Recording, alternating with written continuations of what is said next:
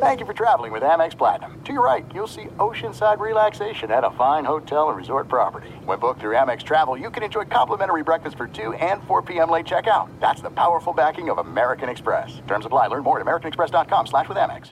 Enjoy all your favorite sports like never before at BetMGM. Signing up and playing is so easy. Simply sign up using code Buckeye and receive up to $1,500 back in bonus bets if you don't win your first bet. When you register with BetMGM, you can get instant access to a variety of parlay selection features, live betting options, and the best daily promotions in the business. And with BetMGM at your fingertips, every play and every game matter more than ever. Place your moneyline, prop, and parlay bets with the king of sportsbooks today. Sign up using code Buckeye and receive up to $1,500 back in bonus bets if you don't win your first bet. That's right, up to $1,500. Again, sign up using code Buckeye and receive up to $1,500 back in bonus bets if you don't win your first bet. BetMGM and GameSense remind you to play responsibly. 21 plus and present in Ohio. Subject to eligibility requirements. Rewards are non-withdrawable bonus bets that expire in 7 days. Gambling problem? Call 1-800-GAMBLER in partnership with MGM Northfield Park. That's 1-800-GAMBLER.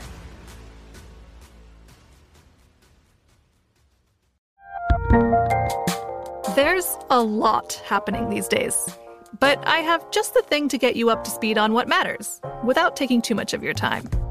The 7 from the Washington Post is a podcast that gives you the 7 most important and interesting stories, and we always try to save room for something fun. You get it all in about 7 minutes or less. I'm Hannah Jewell. I'll get you caught up with the 7 every weekday, so follow the 7 right now.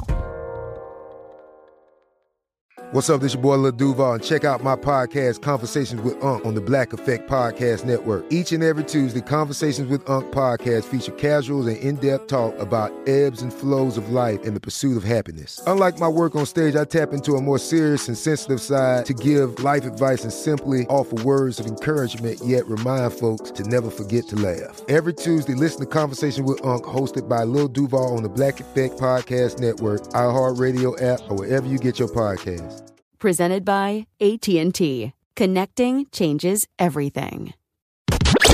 You're listening to Fox Sports Radio. All right, everybody. Good evening as we're coming to you live from the Geico Fox Sports Radio studios.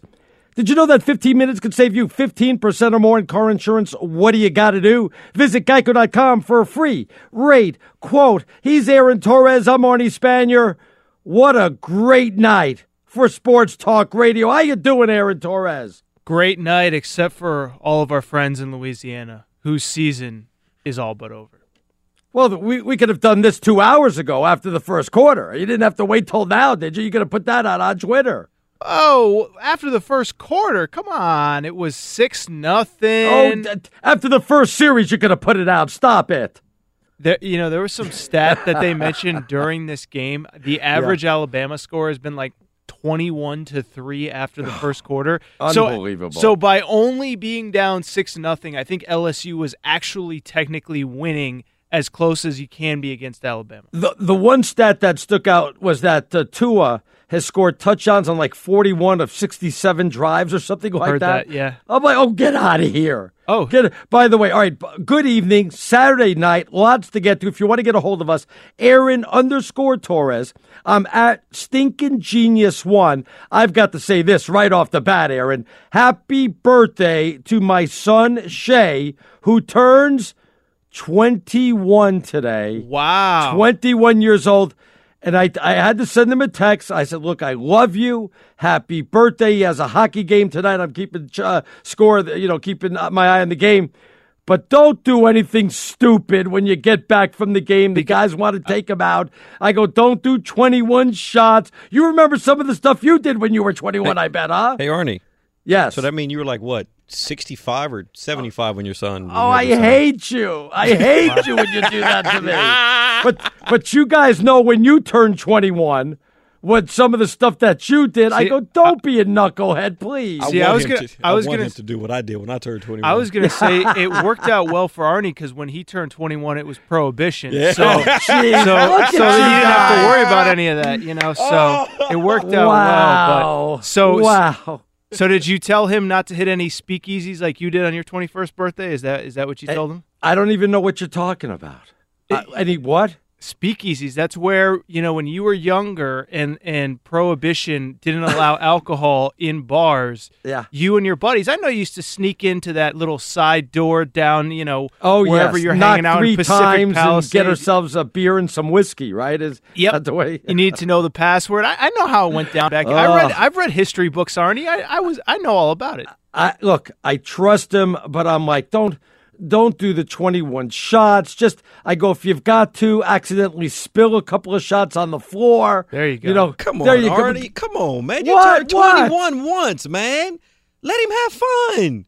Well, you can have fun without doing 21 shots, can you not? So you don't have that much faith in your son that he's going to be responsible if he goes out with his friends? All right, let me ask the question again. Everybody on Twitter, if you want, I don't even know if I should ask this question because I can only imagine the response I'm going to get. Do you guys remember when you were 21? Because I barely do, and there's a reason why I barely do, and I don't want to have to go through it again. I got to be honest with you. Because you don't remember what you did because you had too many beverages, or it was just that I may have had too many beverages, but that's beside. Your friends want to take you out. You're 21, but you know what? It was different because the drinking age was 18 back then. Sure. So now it's 21. But you got to understand, my son has been in Canada the last 2 years, where I think the drinking age is like 18 or 19. Sure. So he could have always had beers or whatever. I just told him, be careful. I love you. Don't do anything stupid. And then I started thinking about what I did when I was 21. And I'm like, geez.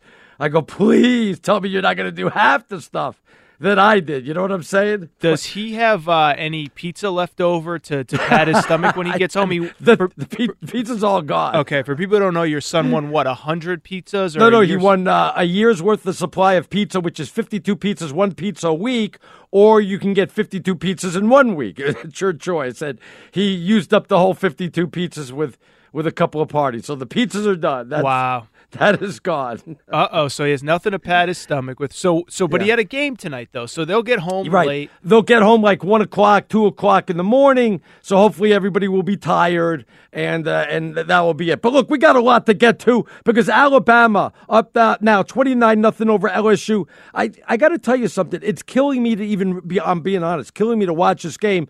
I've got to flip over to the Oklahoma-Texas Tech game, which is so much more enjoyable, but Alabama got out to the early lead, and even at 6-0, and I was kind of joking around, Aaron, when I said, you could have said this was over at the first quarter, but not really. Even at 6-0, unless LSU was going to come up with the monster plays or things were going to turn drastically bad for Alabama, or that Tua was going to get seriously hurt like he did on that one play where he was hit after the whistle, it was going to be all Alabama. The difference between Alabama and LSU, and we're talking about what the number 1 and the number 3 team in the country, is like night and day. I've never seen the disparity between number 1 and the rest of the field. It's absolutely incredible. Alabama's head and shoulders the best team in the country. Yeah, well, I do think they're the head and shoulders above everybody else. I do wonder, was LSU a little bit overrated because they beat Georgia, Clemson coming on strong, Michigan coming on strong, but I don't disagree with the notion that Alabama is head and shoulders above everybody else. And it's crazy because obviously, Alabama's playing well defensively, but I think the thing that I've been thinking about these last couple weeks is Alabama, look, they've won all these national championships. They're always in this position this time of year. But what's different, what makes it feel so different is the presence of Tua. I mean, it has always been kind of this deal where it's like, okay, they're going to have a great defense and they're going to have to eke out, 14, 17, 21 points to beat you. And now they got the number 1 offense in college football. So I am not in any disagreement with you, Arnie, on the fact that they do feel unbeatable because now you have that potent offense that can score seemingly on any play of the game with that defense as well. All right, and by the way, just a little quick note. I know nobody's really paying attention to this, and it doesn't look like they're going to need him. But when Tua got hit and he had to come out for a game, they had to bring in the third stringer. I guess they said Jalen Hurts was available for action. Did you see the video of Jalen Hurts before the game? It wasn't even close. If they would have put him on the field, I think there should have been a major investigation because this guy isn't like even 20%. He could have got himself seriously hurt if he would have gotten to a game like this. Oh, absolutely. I did see the video, and I think it told you everything that you need to know that when Tua did get banged up, had to come out for one play, they went to the third stringer. I think his name's Mac Jones. But thankfully for Bama, I don't even know if it's thankful because they didn't need him, but they did not have to turn to Jalen Hurts. It looks like they are going to close out this game. It's now 29-0 with about 4.5 minutes to go. And it has been every bit, for people who are in the car, it has been every bit the dominating performance that Alabama always seems to put up in these high-profile games. We talked about this, what was it, about 2-3 weeks ago, and I asked you then. I said, is this all Nick Saban, or do they just have better 22 players plus some, or better 50 players plus some than every other team in the country, that it's not even close, that even the number one team in college basketball is going to lose 2, 3, 4, 5 times during the course of a year, and that's if they're dominant. I mean, this is unbelievable, the streak that Alabama's on. Is it all Nick Saban, or their players are just, there's only like 50 great players in college football, and they're all on Alabama? Well, let me flip it to you, Arnie, because I told you a few weeks ago, I said I thought it was all Nick Saban, and, yes. and you kind of said, well, I don't know. But my thing is this, Arnie, is that, first of all, it can't be all Nick Saban, but go ahead. Well, here's my thing. Yeah. All these schools, all these top schools, Ohio State, Michigan, Penn State, LSU, Georgia, they all recruit great athletes. Because of these big TV deals, because of the ticket sales, they all have plenty of money on strength and conditioning, nutrition. I was looking at this today with Ohio State. Both of Ohio State, forget Urban Meyer's salary, both of Ohio State's coordinators make over $1 million a year. So everybody has access to the same things, strength and conditioning-wise, meal-wise, assistant coaching-wise, as Alabama does. The one difference between Alabama and everybody else is that they have Nick Saban. So I would ask you, I know a couple weeks ago you didn't buy that notion, but what is the difference? Because everybody else has the same opportunities like Alabama does, yet they're the one that seems to always So if you're telling me the players are not head and shoulders better, then you're telling me Nick Saban is so much smarter than everybody else, is so much a better coach than an Urban Meyer, than an Orgeron, than anybody that he goes up against, that he is just head and shoulders better than everybody else? Is that what you're telling me? I mean, it's hard. I mean, here's the thing. Because I'm a Dolphin fan, and I'll just stop there, right? Because I don't know where that genius was when he was out in Miami. Well, it always doesn't always translate from one level to the other. I mean, could, and this is a great hypothetical, could Bill Belichick have the success that he's had in the NFL at the college level? No, because nobody would want to go play for him because they'd be afraid of his attitude. Yeah, I would love to see him on the couch talking to mom and dad about the academic programs and all that stuff. But so, I get it. Look, Saban didn't work out in the NFL, but by the way, and you could correct me if I'm wrong, but weren't they his first year, or maybe it was his first or second year, weren't they like within a game or two of the playoffs and all the Drew Brees stuff? Right. Then the Drew Brees, and they couldn't clear him to play because of his shoulder or back. I don't even remember what the injury was, but of course, he goes on to have a fantastic career from then on, from that point also. So, I can only imagine if history would have been, different at that time, Absolutely. And so, I first of all, the point I'm trying to make is I don't think he was quite as bad as people remember him being historically in Miami. But I think when you look at college football, I know you say, how can he be that much better? But I mean, at this point, Arnie, we got 15 years of data that says that he is. I mean, he's been there since 2008. I think they showed the stat earlier in the game. The last time he has lost by double figures double figures to a ranked team or something like that, it was in 2010, I believe. I could be mistaken. And so you can... there was a time Alabama lost to Louisiana Lafayette? His first year, yeah. They lost to Louisiana Monroe, I think. Monroe, yeah. Well, one of those schools. Yeah. They must have been really good that year.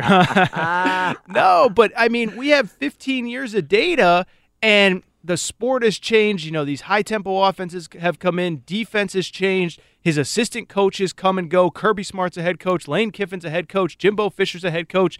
And he's the one consistent. So to me, it is Nick Saban. Now, I would love to be in one of his practices or be in one of his film sessions and know what it is that he is doing. But I can't think of any other reason that it is anything other than Nick Saban that allows Alabama to maintain this level of excellence year in and year out. All right. He's Aaron_Torres. I'm at Stinkin' Genius 1. Real quick, Matt sends me a text that says on Twitter, 21 shots, slept for 14 hours, played a doubleheader softball, couldn't see, 7 for 8 with 5 homers. So obviously our listeners tried to make me feel better. Another one says, I barely remember when I was 21. I think I only had one drink. I don't know if I'm buying that. That's the kind of responsibility that your son needs tonight. One drink, one legal drink. You go to the bar with your ID, and you say, barkeep, get me a Coors Light or something. Yeah, there like you that. go. All right, when we get back, we'll update what's going on in the Oklahoma game. Then we'll start taking a look at the top 25. What the heck is wrong with Ohio State? Even though they won, we will discuss that. We'll get to all that. By the way, I want you to know, for free winners daily, go to VegasCovers.com. That's VegasCovers.com. All right, we'll get to the top 25 when we get back right here on Fox Sports Radio. All right, become a new card member, and Discover Card will match all the cash back you've earned. That's dollar for dollar at the end of your first year. Learn more at discover.com/match. Remember now, limitations do apply. Good evening, everyone. Aaron Torres, Arnie Spanier on this Saturday night. Great Saturday night. Great sports talk radio night. Aaron, Eddie sends in, if Alabama's success is because of Saban, the Dolphins would have been Super Bowl champs multiple times. Oh, stop. At least one. Give me one, Aaron. First of all, he came back to college because they wouldn't let him keep Drew Brees. I mean, listen, if he gets Drew Brees, history is so different. First of all, who knows what happens at Bama, what happens in college football. But he makes a real run at things in the NFL. And by the way, in his 1 year at one full season with the Miami Dolphins, didn't he I'm pretty sure they beat the Patriots at least once, maybe twice. And again, it goes back to what I was saying a minute ago. Having success in one walk of life doesn't automatically mean that you're going to have success in another walk of life. Just because you and I, Arnie, are the two best radio hosts in America, I'm not biased at all, doesn't mean that we could go host, Sports Center tonight and instantaneously be the best host that they have. Like, that's not how things work, and it's the same with Saban in the NFL. I just think that his skill set, what he's good at, is better suited for college football. Though I am thinking about bringing back Bowling for Dollars out here locally in Burlington. I want you to know that. There you go. You've heard of that. You remember Bowling? Chick Hearn used to be the host of Bowling for Dollars. Really? Okay. See, you didn't know that? I did not know that. Yeah, he was one of the hosts of Bowling for Dollars, Chick Hearn. So, but real quick, I'm looking at Saban. Year one, they went 9-7 and won their last 6 games, including at New England. And then year 2 was when they didn't get Brees, and then they fell off. So, I mean, it's not as though he was just this abject disaster. I will say, he skipped out of town before we really have any definitive proof whether he was the next big thing or not. And clearly he's found his niche in college football because he's absolutely dominated it. Some of the games still going on. SMU 38-31 over Houston. That game delayed. We'll get you updated on what's going on there. Alabama 29-0 over LSU. It's been an absolute clobber. I wish they'd just end this game or have running clock, 3:35 left there. Great one going on with Oklahoma and Texas Tech. Which one's a final? Alabama? Did I miss that one? Okay, so also Alabama's a final. Oklahoma 35, Texas Tech 34. 14 minutes left there. So a 1-point game. This one's been a lot of fun to watch as they go back and forth. And the question I want to ask you, Aaron, is when is appropriate to start trolling Chris Plank? Will he show up on Sunday if they win? If they lose? Will I show up on Sunday if they lose because he'll be in a bad mood? Speaking of you being sad, who do you think would win, Bama or the Giants? Who do you got? Who do you got, Arnie? No, I'm kidding. Yeah, it'd be a tough one. You didn't like that one, did you? No, I didn't like. Go ahead, make it a little worse. So you're going to troll me when I just asked you when we should troll Chris Plank. Yeah, it's one of those. Listen, the what is it? The enemy of my enemy is my friend, or something like that. So me and Chris Plank, we are in some very sacred company here. He's the only one. I mean, he's the only person that can provide the proper therapy for me. So I've got to back him up whenever I can because I know how hard his job is every Sunday night. I can only imagine. Oh, I'm afraid to troll him a little bit because when he gets on, he's so ornery. He gets he takes it. Oh, my goodness. He takes it so to heart, and he's having such a bad year. I mean, he's a Raider fan, so we know that's pretty much out the window. Oklahoma football looks like that's pretty much out the window. He likes Oklahoma City Thunder. They've been eliminated from the playoff race already. So it's not but I'm in the same boat. My Arizona Wildcats, my New York Knicks, my New York Mets.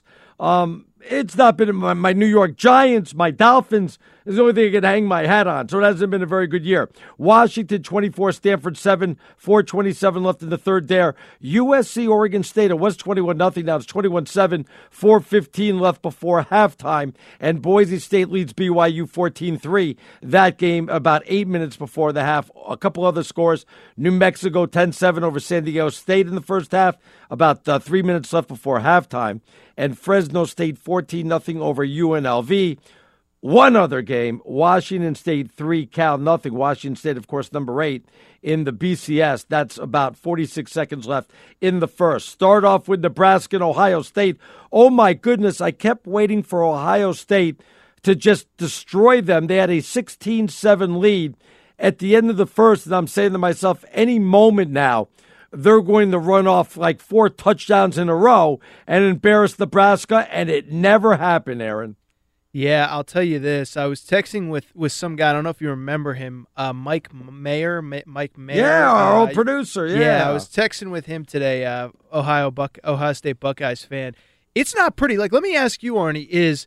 It feels like that team has quit on Urban Meyer, and I hate to use that verbiage, but they've gotten basically worse every week since he's come back from that 3-game suspension. They win today, but you're coming off a bye. You're playing a 2-5, now 2-6 Nebraska team. You're at home.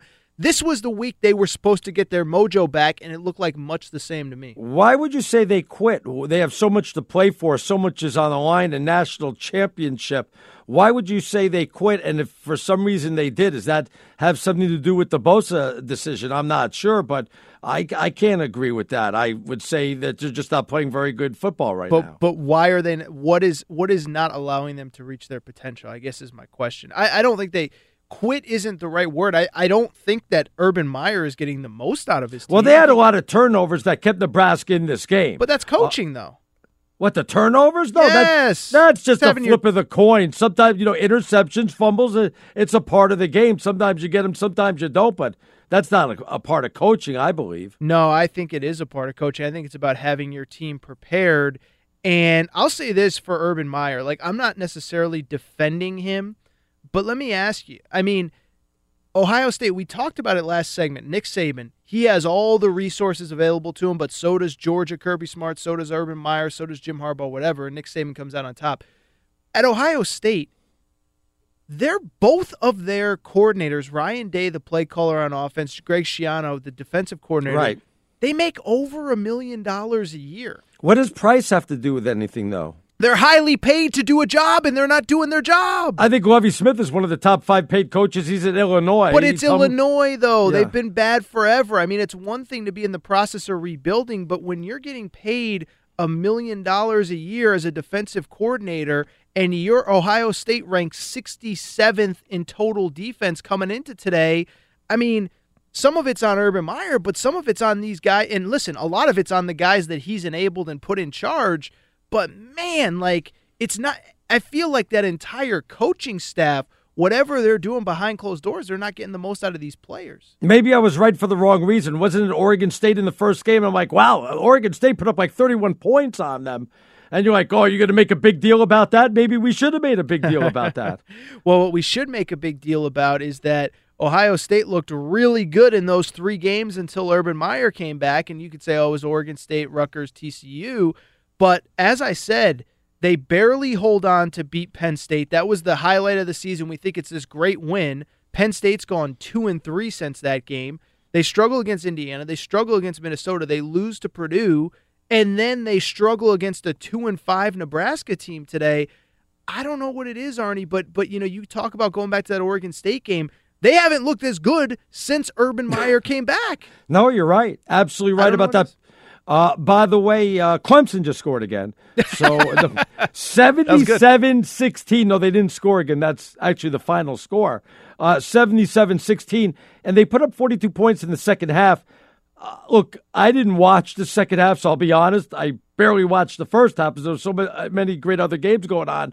But did they purposely put up 42, or is Louisville that bad that they couldn't even stop them in the second half with all the scrubs in there? I don't even know. I don't know how much you watched. It was funny, Arnie, because it did feel like early on I kept tuning into this game, and I'm not lying. Literally every time I changed the channel, Clemson scored a touchdown. I was like, what am I missing here? But I think Louisville's that bad. I mean, it's amazing. Like 2 or 3 years ago, we're talking about Bobby Petrino as one of the best coaches in the sport.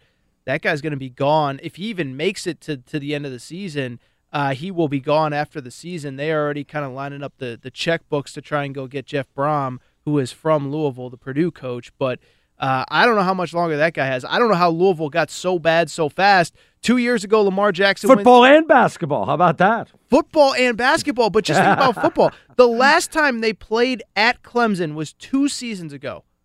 Both teams were ranked in the top 10. Louisville had the eventual Heisman Trophy winner. And now, 2 years later, by the way, they lost by 61 points, and they scored 16. They gave up 77 points. By the way, I saw this stat. 10 different Clemson players scored at least 1 touchdown.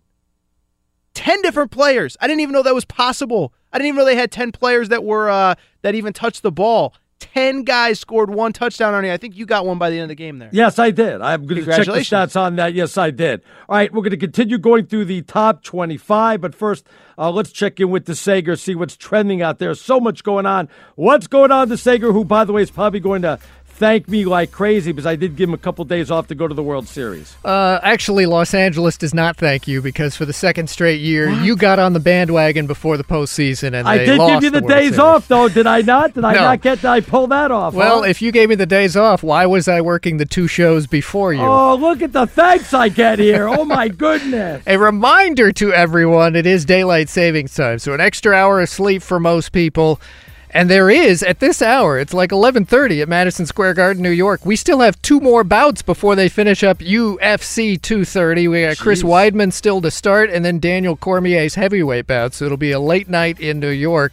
And you were asking about the SMU game. They're due to restart it finally in Dallas in about the next 5 or 10 minutes. There was a weather delay of over an hour.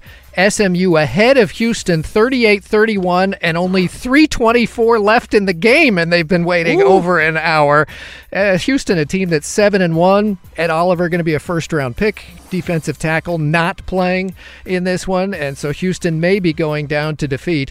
And by the way, UConn football now 1-8 after they got a matchup at Tulsa tonight and couldn't even take that. Tulsa had to throw that in there, DeSager, huh? I was going to bring up Arizona as well, so in fairness.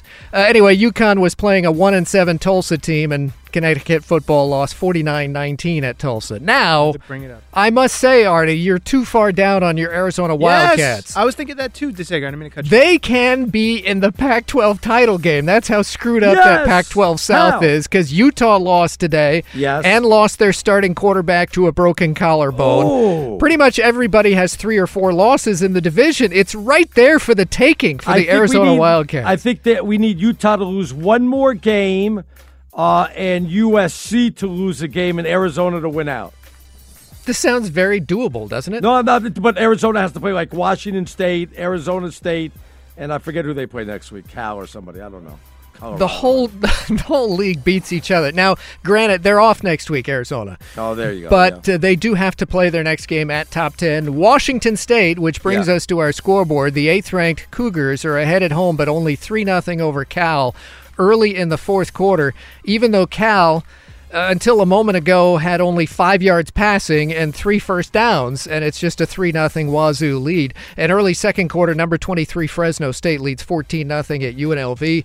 The game of note in progress. Under 12 minutes to go. Sooners score again. It's number 7 Oklahoma up 42-34 at Texas Tech. Oh, good for playing. Good for playing. You love him. You love the Sooners secretly. Yeah. Don't try and tell us otherwise. Yeah. The Alabama win was 29-0 at LSU tonight. LSU, this is the 3rd-ranked team in the country. LSU rushing finished with 25 carries for 12 yards on the ground. LSU punted 9 times. And yes, the Clemson final was 77-16 over Louisville. Notre Dame won tonight, 31-21 at Northwestern. Michigan and Georgia with wins. Ohio State and West Virginia as well. And the Arizona Cardinals released quarterback Sam Bradford. All right. Thanks a lot, DeSagers. We're coming to you live from the Geico Fox Sports Radio Studios. Easy to save 15% or more in car insurance with Geico. Just go to geico.com or give them a call, 1-800-947-AUTO. The only hard part figuring out which way is easier. He's Aaron Torres. I'm Arnie Spanier. Great Saturday night. Though people asking us on Twitter, I think it was Eddie or Ryan or somebody. They said, it was TC The Truth said, why did they hype the LSU-Alabama game like they did? Just another boat race. Yeah, that sometimes you hype the game and it doesn't live up to expectations. 29-0, that doesn't even come close to living up to expectations, Aaron. Well, and this is just what Bama does, though, right? I mean, every year there's always at least one game like this. Remember last year, the opener against Florida State, the game of the century, the best opener in the history of college football, and Bama won like 28-3 or something similar like that. By the way, Arnie, I over on the Twitter, at Aaron_Torres, I put up a poll, who is most likely to beat Bama, if anybody can. Right now, over 1,000 votes. Clemson with 59%. I would say the Patriots. I was going to say. Oh, no, my bad. I'm sorry. A popular write-in vote is my friend Casey Smith from Barstool Sports said none of the above. That's a very popular write-in vote right now. What were the choices? Michigan, Notre Dame, Clemson, and Georgia. Clemson taking home 59% of the poll. Georgia at 19%, Michigan 16%. This ain't Louisville they're playing, it's Alabama. I know. I think the answer, as you said, might be the Redskins or the Chiefs or maybe the Patriots. So. Is Clemson that good? But you just said Louisville's that bad. So you can't have it both ways and then tell me it's a little bit of both. I just can't imagine Clemson's going to forget about 77. I don't see them putting up 27 against that Alabama defense. Well, and it'll be interesting when we do our top four later in the second hour, Arnie, because they have a lot of big wins in the last couple weeks. 63-3 against Wake Forest, 41-7 to NC State, 59-10 against FSU, and then 77-16 today.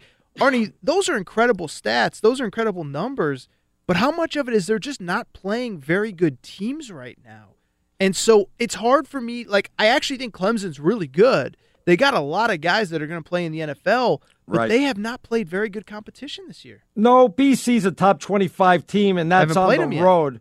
So, what'd you say on that? Well, they haven't played them yet. Right, no, so I'm saying, that could be one game sure. that could cause a little bit of trouble. But after that, Duke and South Carolina, they're not going to have much problems with. So we'll have to see what happens when they get into their conference championship. What about Notre Dame, 31-21? Game really wasn't all that close. It was tied at 7 in the first half. Then it was 21-7, 24-7. Northwestern made a little bit of a run, but Notre Dame did exactly what they had to do, win, and, kind of survive. You know what I'm saying, Aaron? Absolutely. Arnie, let me ask you this. We've spent the last month kind of talking about what would our top four be if we were on the committee, what would our top five be, who'd be that last team out. What did you make of Notre Dame being number 4 in this week's poll? Because I know, look, it's all based on last week, not on this week. But to me, I thought that was a really bad sign for Notre Dame. Why is that? You thought that one-loss team? I definitely thought they were going to be in the top 4, and that's where they were. Well, but if what you're saying is Michigan was number 5, right, and Notre Dame beat Michigan, so in theory, Notre Dame has the best win of anyone in college football on their resume. They beat the number 5 team in the country. And so there is nothing on Clemson's resume that is anywhere close to that. There's nothing on Clemson's resume. Right, but LSU had 3 top 10 wins. 3 top 10 wins, sure, but they also have a loss. Notre Dame had 3 top 25 wins, I believe 2 top 10 wins. And so that's my thing, though, is I don't know why you put Notre Dame at number 4 unless you either feel like they're just completely inferior and they've won games that they shouldn't, or my conspiracy theory, Arnie, is that you wanted them to match up against Alabama. No, I don't think that's it. I think, because keep in mind, so they have that win over Michigan, right? Right. What is the one kind of thing that could be controversy at the end of the year? Imagine if it's the last spot comes down to Notre Dame with 1 loss or Michigan with 1 loss. Because in theory, if Michigan wins out, they would, if Notre Dame is undefeated, they're in, right? But if they have 1 loss, right, it'd be kind of hard to justify putting in Michigan ahead of them if Michigan lost to them head-to-head. So what I think that was about, putting Notre Dame at number 4, was hoping they lose and then dropping them like a rock and basically saying, if you lose, you're not even in consideration at that point. Ooh, I'm you not like that? Well, I like the theory. I'm not so sure it's correct. I'm Why? not so sure they will drop as much as you think they will with 1 loss. Yeah, I think you kind of make it, again, it depends on how they lose and who they lose to. But, without a conference championship to rebound with, that does hurt them. I would agree with you on that. I'm just not so sure it just drops you like a ton of bricks. Though Michigan with a good victory over Penn State today, 42-7. Talk about opening up the whole can. That was, even 14-0 at halftime, you never felt like Penn State was in this game, and it was all Michigan in the second half. They just said, hey, we're going to flex our muscle. We want to get in this 14 playoff. When are people going to apologize to Harbaugh yet? I agree, Arnie. I believe both of us had Michigan in our 4 to start the season. I had Michigan, Alabama, Clemson, and my Arizona Wildcats. I had those 4. I had those 3 as you. Yes. Same 3 minus Arizona. I had Washington. It's hard. That's not happening. I was going to say it's hard to tell whose pick was worse. Yours of Arizona, mine of Washington. But at least I could say mine was a homer pick. Yes. Mine was a homer pick too. I mean, I flew into the Seattle airport one time, and I had a great meal there, so that was why I picked Washington. But Michigan looks good, man. I'm with you. People gotta get off Harbaugh's back. I mean, they've played 3 ranked teams in a row. They've won all of them by double digits. And I know it's early, Arnie, but they have Maryland and Indiana left on their schedule before Ohio State. I think they're going to be. So what you're saying? They've got a couple of bye weeks. Indiana's not bad, so I shouldn't say that. I take that back. And yeah, well, Maryland's not that much of a pushover. Maryland's not that much of a pushover. Although when they're getting in fistfights with each other at practice this week, I don't know that that's the best sign of team harmony there. So, but the point is I think they match up really well with Ohio State. I think that if that game was played today, Michigan would be favored. Now Ohio State has some time to turn things around, but Michigan looks like the better team right now.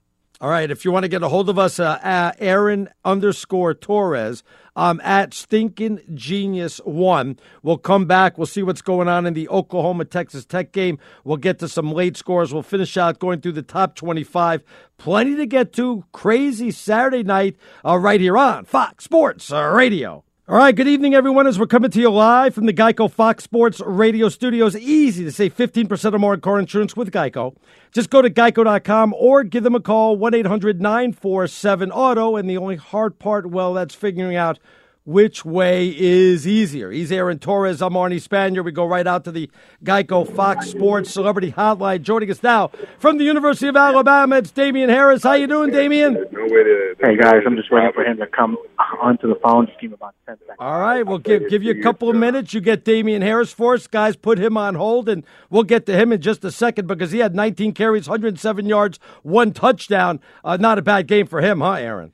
Not a bad game at all. That guy is a senior who could have gone pro last year, could have been in the NFL collecting a paycheck right now, wanted to come back, wanted to win another national championship. It's crazy, too, because his carries have been relatively limited for a player of that stature, so was fresh and was dominant today for Bama. I saw that. Was that the one was him? I saw that. Was it 67 carries or something like that? I wasn't sure of the stat. I heard that during the broadcast, though. Yeah, how about this, Arnie? Back-to-back 1,000-yard seasons for him. Only 68 carries coming into tonight. So talk about a guy that's selfless, that's putting the team first. I mean, they have so many good backs that they don't need to have him carry the ball 15, 20, 25 times a game. But, I mean, man, that kid is a special player that, like I said, could be in the league right now. And decided to come back. Isn't that good, though, for him? Isn't that good that they're not going to spend him and run him into the ground like crazy, especially with a quarterback like Tua? But isn't that going to be more fresh? More teams would be interested in him in the NFL, or does that not make a difference when it comes to draft time? No, I would think that it helps him. I mean, I'm trying to remember,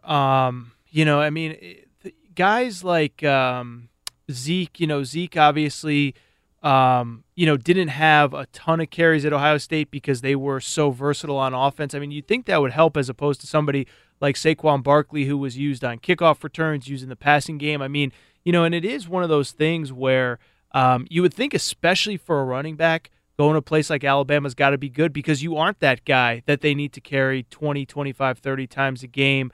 I would think it's good, and obviously his skills are going to show out when he gets to the combine this winter.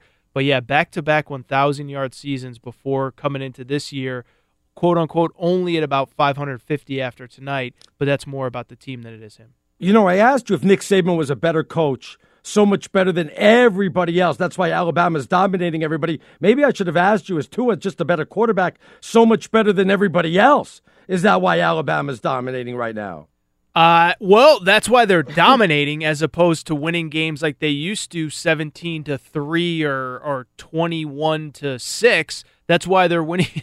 That's why they're winning games now 56-6 instead of 21-6. It's because of Tua. It'll be, Arnie, I'll tell you this. I was thinking about you the other day because I don't know if you've heard this, but I think your Giants are going to need a quarterback going forward. I've heard that. I've heard that a couple of places. The rumors out there. Yeah, I was going to say, I don't know if you guys have talked about it on your Sunday show or not. I mean, do you guys even touch on the Giants? I mean, I don't know if you talk about, minor league. I don't like to. Type I don't teams, like to bring it up, but what can you do, But I was going to say is that I don't know that there are any of those difference-making quarterbacks this year like there might have been last year with Darnold, Baker Mayfield, depending on how you feel about those guys.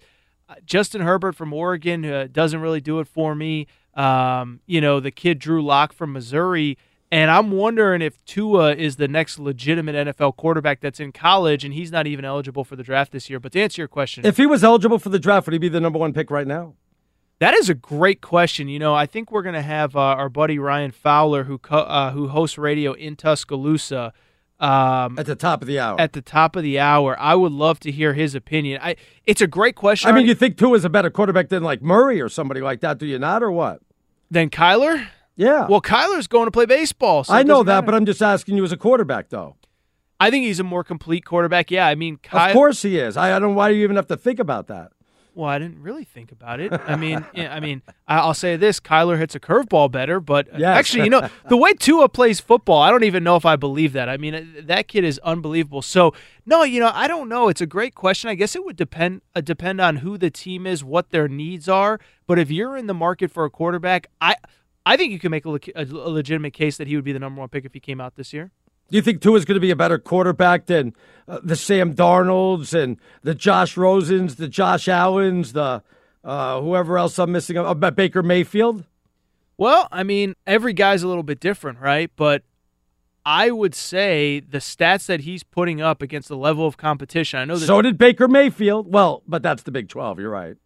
Exactly. Yes. I mean, it doesn't count when you play 7-on-7 flag football in college. But, I mean, look, the competition, even though Alabama's schedule hasn't been great, it's better than what Josh Allen faced. It's better than what Josh Rosen faced. And Tua's putting up better stats than all of them. So, not better than what Sam Darnold faced, is it? Well, I guess it is a little bit, yeah. I mean, he got to face the Arizona Wildcats every year, right? Too soon. Your Pac-12 South champion Arizona Wildcats, maybe.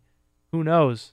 Yeah, I'm not holding my breath on that. Would you fly out here to go to the game if they made it? It's in California, not here in LA. But would you? Maybe is it up in by Stanford, right? Yeah, maybe you could fly out. We could drive up to a remote show, a little road trip. Yeah, maybe not. Arnie, yeah, maybe. Torres and Spanier on the road.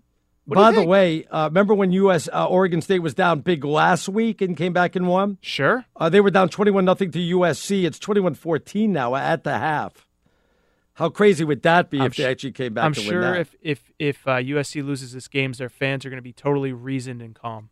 Yeah, I'm absolutely sure of that. All right, 1 hour in the books. We will come back, go back over Alabama, LSU, and finish out the top 25. We'll also talk to Ryan Fowler from Tuscaloosa, Alabama. Does a show on the flagship of the University of Alabama. That's next here on Fox Sports Radio. All right, everybody, good evening. As we're coming to you live from the Geico Fox Sports Radio studios. Did you know that 15 minutes could save you 15% or more in car insurance? What do you got to do? Visit geico.com for a free rate quote. He's Aaron Torres. I'm Arnie Spanier. So much to get to on this great Saturday night, great sports talk radio day. Aaron, before we even get to you and we get to all the top 25 games, I want to go right out to the Geico Fox Sports Celebrity Hotline. Joining us now, you can check him out. He's host of The Game on 102.9, Monday through Friday from 2 to 6. It's Ryan Fowler. How you doing, Ryan?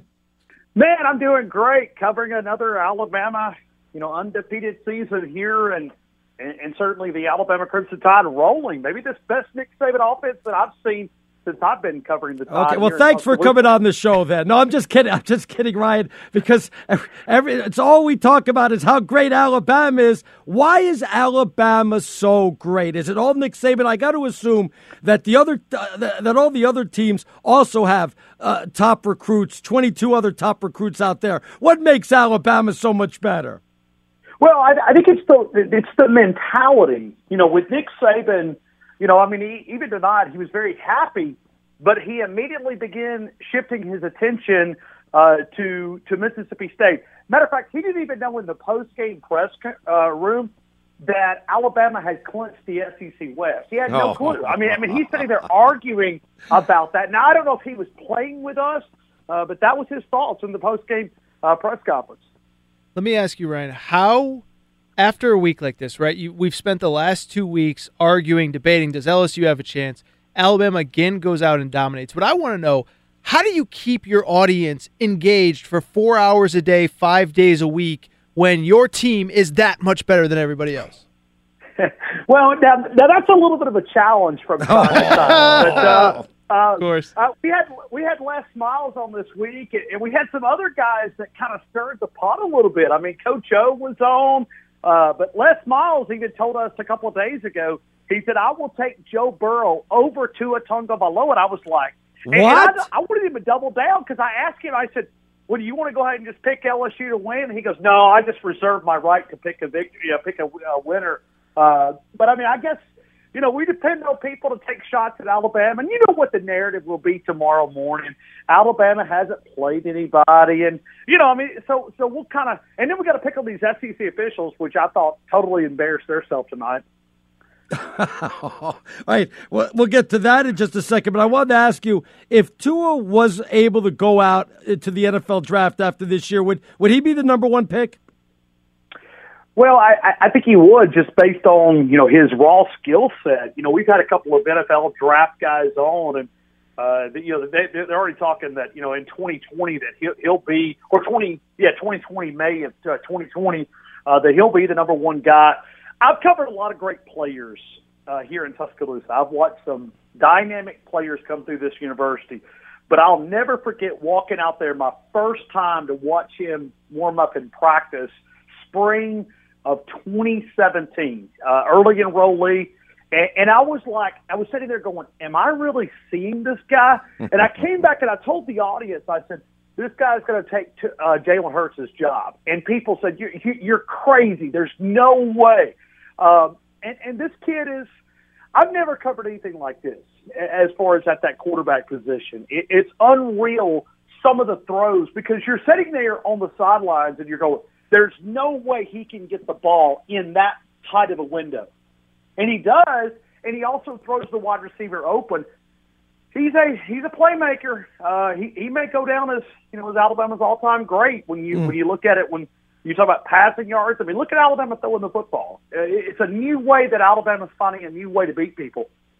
You've been covering this team now for years, but Saban specifically a decade. I mean, did you ever envision this? I mean, we've seen for years now the great defenses, the grind you down offense with the running game. Did you ever envision that Bama would be putting up 29 at Tiger Stadium, 50 per game against SEC competition? No. And I think anybody that tells you that they did, I think they're lying to you. Listen, I knew this kid was good, but I don't know if I could have predicted this type of outcome offensively for Alabama because I didn't think Nick Saban would turn it loose. I mean, we're talking about a conservative coach. And he said something that really grabbed us, and I know Aaron and I talked about it quite often, but he said something in late July, early August, and he said, we're going to be different this year. We're going to have to score points to beat people. And that's until this defense begin to grow up. And now, look at that defense tonight. That's a typical Nick Saban-style defense. I mean, look at the performance. It was unreal. You combine that with Tua Tagovailoa and all these wide receivers, if he could stay healthy, we might start playing 2020 college football season. Go ahead and just start it again because this team is probably going to win it all if this defense continues to grow up. Wouldn't you like them to play maybe one good team? I mean, look, no disrespect to Arkansas State. I know that must have been a tough game to schedule, or Louisiana Lafayette because – I think Louisiana Monroe beat you guys once, but wouldn't you like to see a little bit of a better game on the road, maybe? Well, I mean, go ahead, Arnie. We can go ahead and start the narrative. Alabama hadn't played nobody. I'll start it, yes. Yeah, Nick Saban will probably have them convinced. I mean, what's always crazy for me is the way that he pulls this sports psychology, because he'll take what you guys say and he'll use it as motivation, because tonight's message was set the standard, make a statement. And that's what he convinced to his team. And even talked about, I mean, think about what Tua did in that first half. They went straight at those first rounders in that defensive secondary for LSU. And so the message this week was make a statement. And I think Alabama made a pretty strong statement down in Baton Rouge. All right, I'm going to ask the million-dollar question that I already know what you're going to say, but I just put up a poll on Twitter. Can anybody beat Bama? Who is the team that can beat Bama? Right now, we're getting some votes for Clemson. We're close to 2,000 votes. Do you think anybody in college football can beat this team?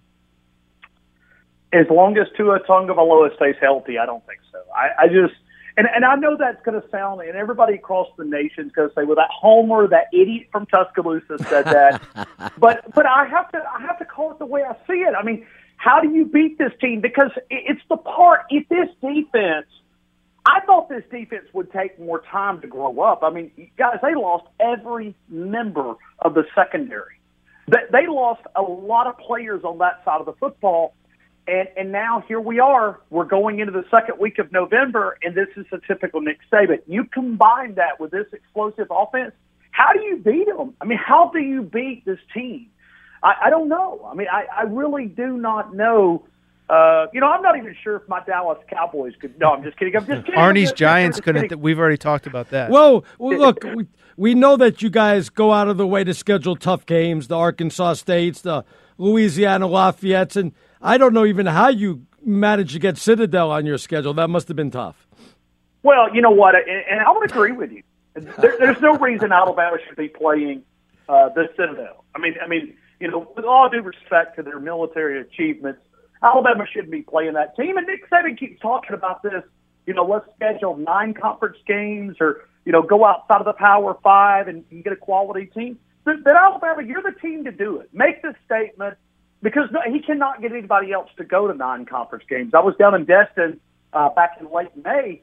He didn't have any help. He's there in the other 9 conference games. So maybe it's big bad Alabama just needs to do it on their own and just say, hey, we're going to play these inferior competition, because it doesn't do anything. You talk about boring weekend radio, the Citadel.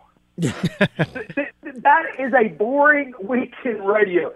To try to get your audience ready for that game. Yeah, well, I think you guys have a tougher game during the bye week. But what do I know? Ryan, look, always a pleasure, my friend. We thank you for coming on short notice. Enjoy the big victory, and I guess we'll just wait for the Auburn game to come up. Citadel, we just talked about it.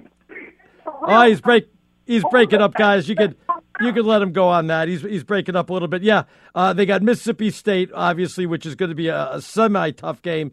Citadel, and then the Iron Bowl against Auburn. So, by the way, protect the trees out there. Do you? Oh, I'm sorry. I'm here all week. I was going to say, that was very diplomatic of you to say Mississippi State a semi-tough game. Do you really think it's going to be a semi-tough game? Because I don't. No, but they're a top 20. I got to hang my hat on something, don't I? What am I going to hang it on the Citadel? I can't do that, can I? I'll tell you, I mean, if Alabama just beat the number 3 team in the country on the road by 29, I don't know that at home against Mississippi State, who's already lost 3 games this year, struggles on offense from time to time. I think you were very nice to say that maybe they'll keep it competitive for a quarter. I think that's another one that's going to be, in the 55-6 range. That is perhaps maybe the easiest schedule I've ever seen in my life. And the one tough game they played supposedly was going to be the Louisville game. I mean, really, enough is enough. Nick Saban never plays a tough out-of-conference game on the road. Matter of fact, I don't even think he plays tough conference games on the road. I don't even know how he figured to do that out, to be honest. Well, yeah, and I mean, we've talked about it before, Arnie.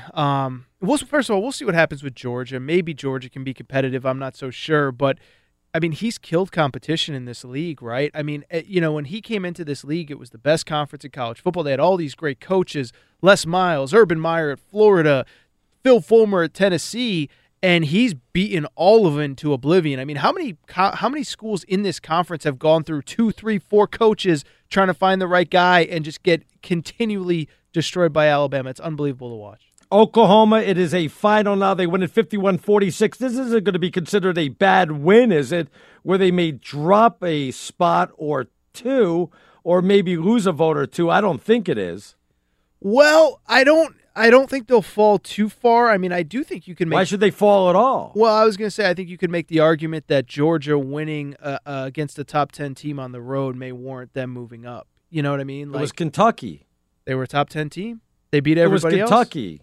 And they're better than Arizona. They're top 10 team. I don't even know if that was Kentucky football or basketball. Well, I'm just kidding. Yes, I know that Kentucky has had a good year, but they weren't going to match up to Georgia. Maybe that's a testament to how bad the SEC is, that Kentucky is 7-1 coming in this game, right? But in the top 10, though, that's I thought a little bit of a stretch. Oh, and by the way, I'm just looking at the polls now. Georgia was actually ahead of Oklahoma, so it doesn't really matter. Georgia will probably move up a spot. Oklahoma will move up a spot, too. Of course, they'll probably drop Notre Dame 5 spots for only winning by 10 because, they have it out against Notre Dame, I think. I don't think that's a bad win with Oklahoma winning over Texas Tech by 5. I knew that game was going to be a shootout, and it was probably going to come down to the last series in that one. All right, when we get back, we'll go out to where else? Las Vegas, talk the Vegas Runner, wrap up today's college football, and start taking a look at the early lines for the NFL games coming up tomorrow. And there's some monster games tomorrow, so we'll get to that. He's Aaron Torres. I'm Arnie Spanier. This is Fox Sports Radio. There's a better way to buy home insurance with Progressive's new Home Quote Explorer tool. Get a custom quote and a great rate all online. See for yourself how much you could save at Progressive.com. All right, good evening, everyone. Aaron Torres, Arnie Spanier here on Fox Sports Radio. Guys, I want to go right out to the Geico Fox Sports Celebrity Hotline. Joining us now, you can check him out at thebigmoves.com. That's thebigmoves.com. You can tweet him also at Greek_Gambler. That's Greek_Gambler. It's Vegas Runner. How you doing, Vegas Runner? Never better, Arnie. Thanks for having me. Alabama once again showed that they are the cream of the crop along with Clemson, and then it's everyone else. But more importantly, the public loved LSU in this spot. I mean, you had the number 4 team in the AP poll, the number 3 in the college football playoff rankings at home, catching more than 2 touchdowns. They're going to take them. And every betting syndicate I provide accounts for that bets college football, all were betting Alabama through off-screen books. So they were able to get the 14.5s, the 14.5s on all their bets. So they loved Alabama.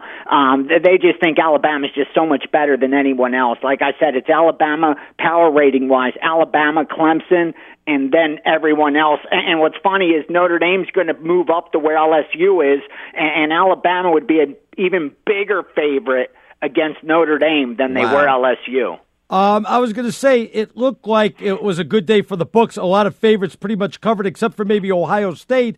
The Georgia game covered against Kentucky, Michigan, no problem against Penn State. I think Notre Dame against Northwestern, though I'm not sure about that one. I'm guessing Clemson against Louisville. Good day for the favorites. Yeah, and usually the public would do well when that's the case. It would cost the books money. They would be paying out a lot of 4 or 5 team parlays and teasers and stuff like that. But the fact that the favorites that won, they were playing teams, the ranked teams were playing other ranked teams. Like Georgia was, a 9.5, 10-point favorite, but they were on the road against number 11 Kentucky. So it was matchups like that, and because of it, the public was taking the dogs, thinking that they were getting all that chalk. Penn State, the number 14 team, getting 13 points at some books. It went as high as there was so much short money on Michigan. So the public did not do well. The bettors didn't do well. For all that public money, for all those favorites that won, usually a bad result for books, not today in college football. So who does Vegas see as the team in college that best matches up with Bama, and who not only who is that team, but what kind of point spread are we looking at if they were to meet on the field? with Vegas, it's not even about handicapping the matchup. It's about what if Team A's playing Team B, what will we power rate this game on a neutral field? And it's Alabama and Clemson right behind them. Clemson would probably be about a 4 to 6 point underdog against Alabama. It depends. Clemson's looked good of late as well. But then against everyone else, and I'm talking Michigan, Georgia, Oklahoma, Ohio State, Penn State, whoever it is, they're greater than double digits against all those teams. Alabama is.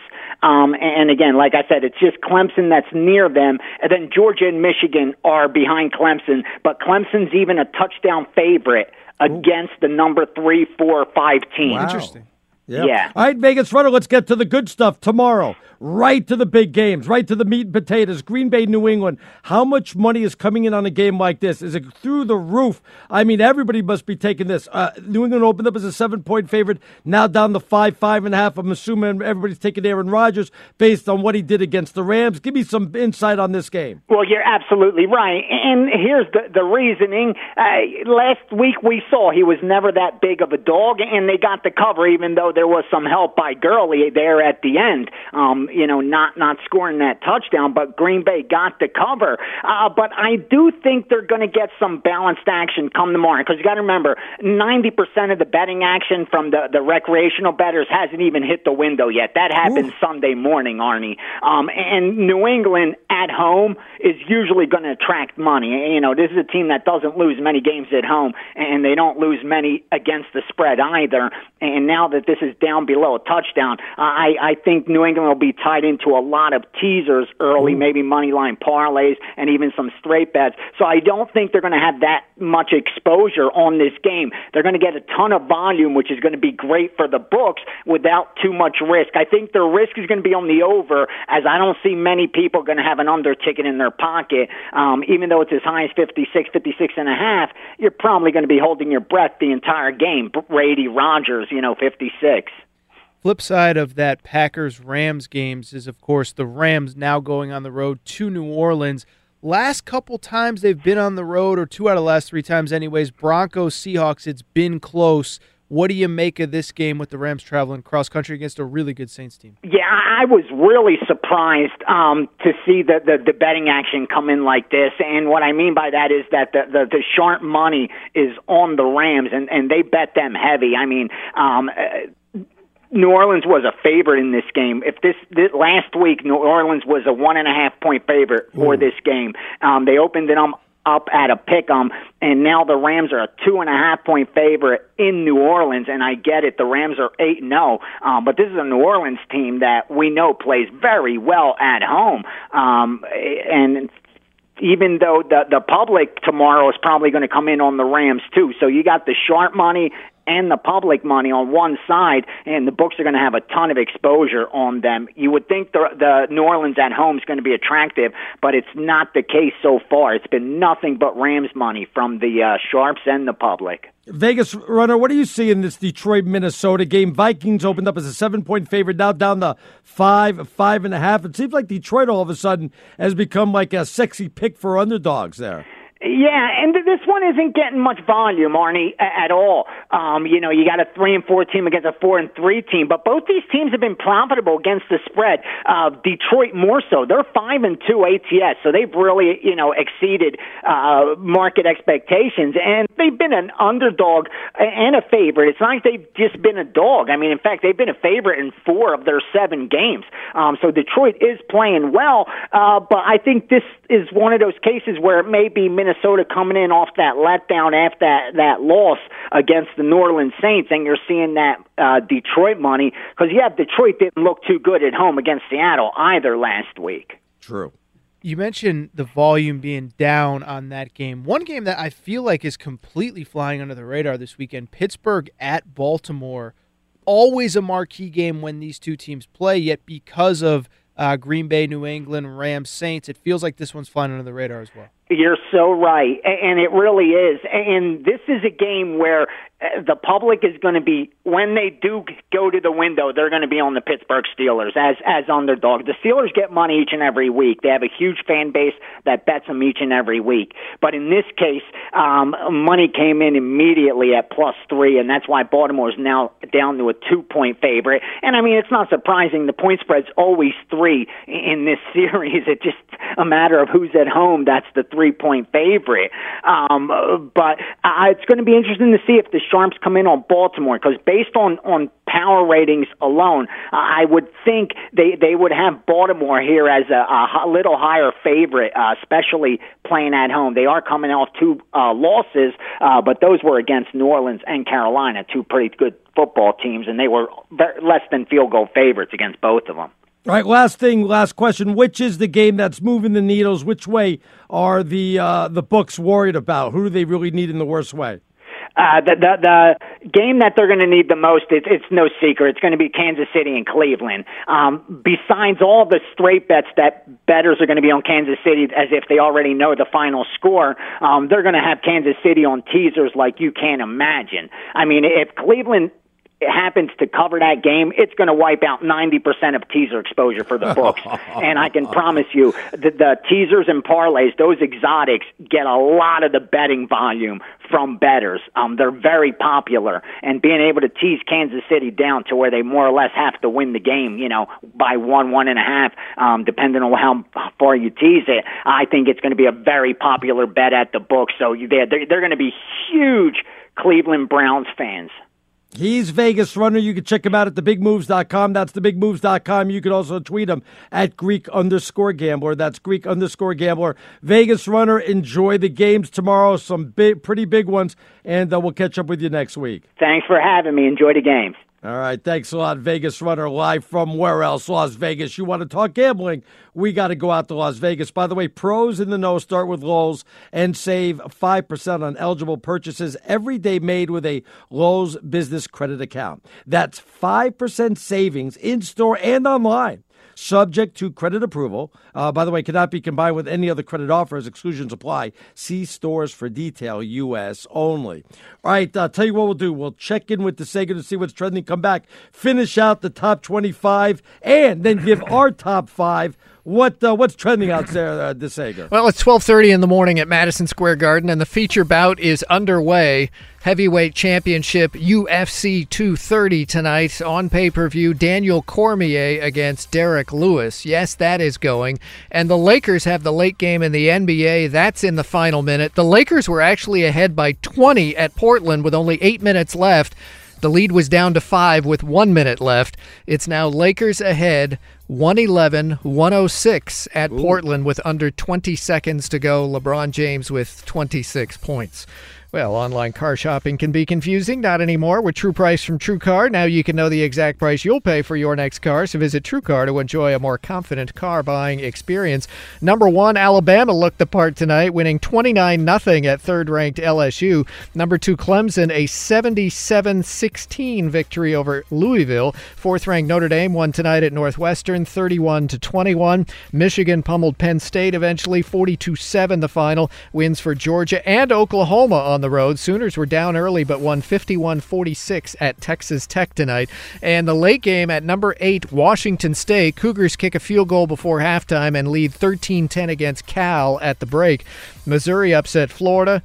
Arizona State upset Utah. Purdue on a late field goal upset Iowa. Auburn with 2 late touchdowns upset Texas A&M. Wins for Ohio State and West Virginia. Wins for Mississippi State and Syracuse. Lakers update, 10 seconds left. They're going to the line up by 4. 112-108 at Portland.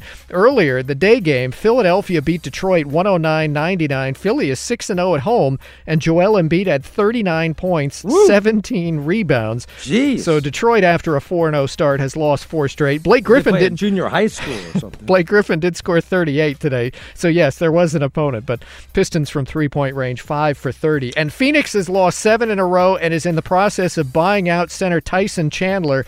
And the Lakers will reportedly sign the L.A. native after he clears. Of course, Lakers at Portland right now. Minnesota's Derrick Rose is questionable for tomorrow at Portland due to a sore ankle, and Jeff Teague, we know, is still out with the bad knee.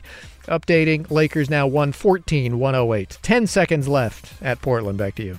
All right, thanks a lot to Sager. We're coming to you live from the Geico Fox Sports Radio studios. Easy to save 15% or more on car insurance with Geico. Go to geico.com or give them a call, 1-800-947-AUTO. Oh, and the only hard part, well, that's figuring out which way is easier. USC 28-21 over Oregon State late in the third in that one. And as DeSager told you, Washington State up 13-10 over Cal. Still two very important games when it comes to the Pac-12, Aaron. Absolutely. I mean, the most important one was obviously played last night when the Arizona Wildcats picked up a win. But no, I mean, look, here's the deal is that I still think Washington State, one, they have to win everything left on their schedule to even be considered for the college football playoff. But teams are going to lose, and we don't know where. I mean, obviously one of these top teams will lose in the SEC championship game, Georgia or Bama. But look, we saw Oklahoma nearly lost tonight. West Virginia or Oklahoma is going to lose at least once because they play each other. So Washington State is not out of the playoff picture. They got to hold on to win here, and they got to win out. But that is the one team that I feel like nobody is talking about that mathematically still has a chance to make that Final Four. All right, let's just finish some stuff in the top 25. And one game we haven't really talked about, and it was a good victory and an upset. Missouri beat number 11 Florida, and it wasn't even close, 38-17. It was 21-10 at the half in favor of the Tigers, and they really flexed their muscle, especially defensively in the second half. Florida only can get 7 points on the board, 17 the whole game. Good victory by Missouri in this one. Yeah, absolutely. Missouri was one of those teams that they've been on the cusp of picking up wins here and there throughout the season. I mean, by the way, they beat Purdue earlier in the year, which is a good team, but lost by 2 to South Carolina, lost by 1 on the final play last week to Kentucky. Nice win for Missouri. Gators fans probably not all that happy with Dan Mullen right now. One of the more entertaining games on the day, West Virginia and Texas. I was watching a lot of this game. West Virginia scores.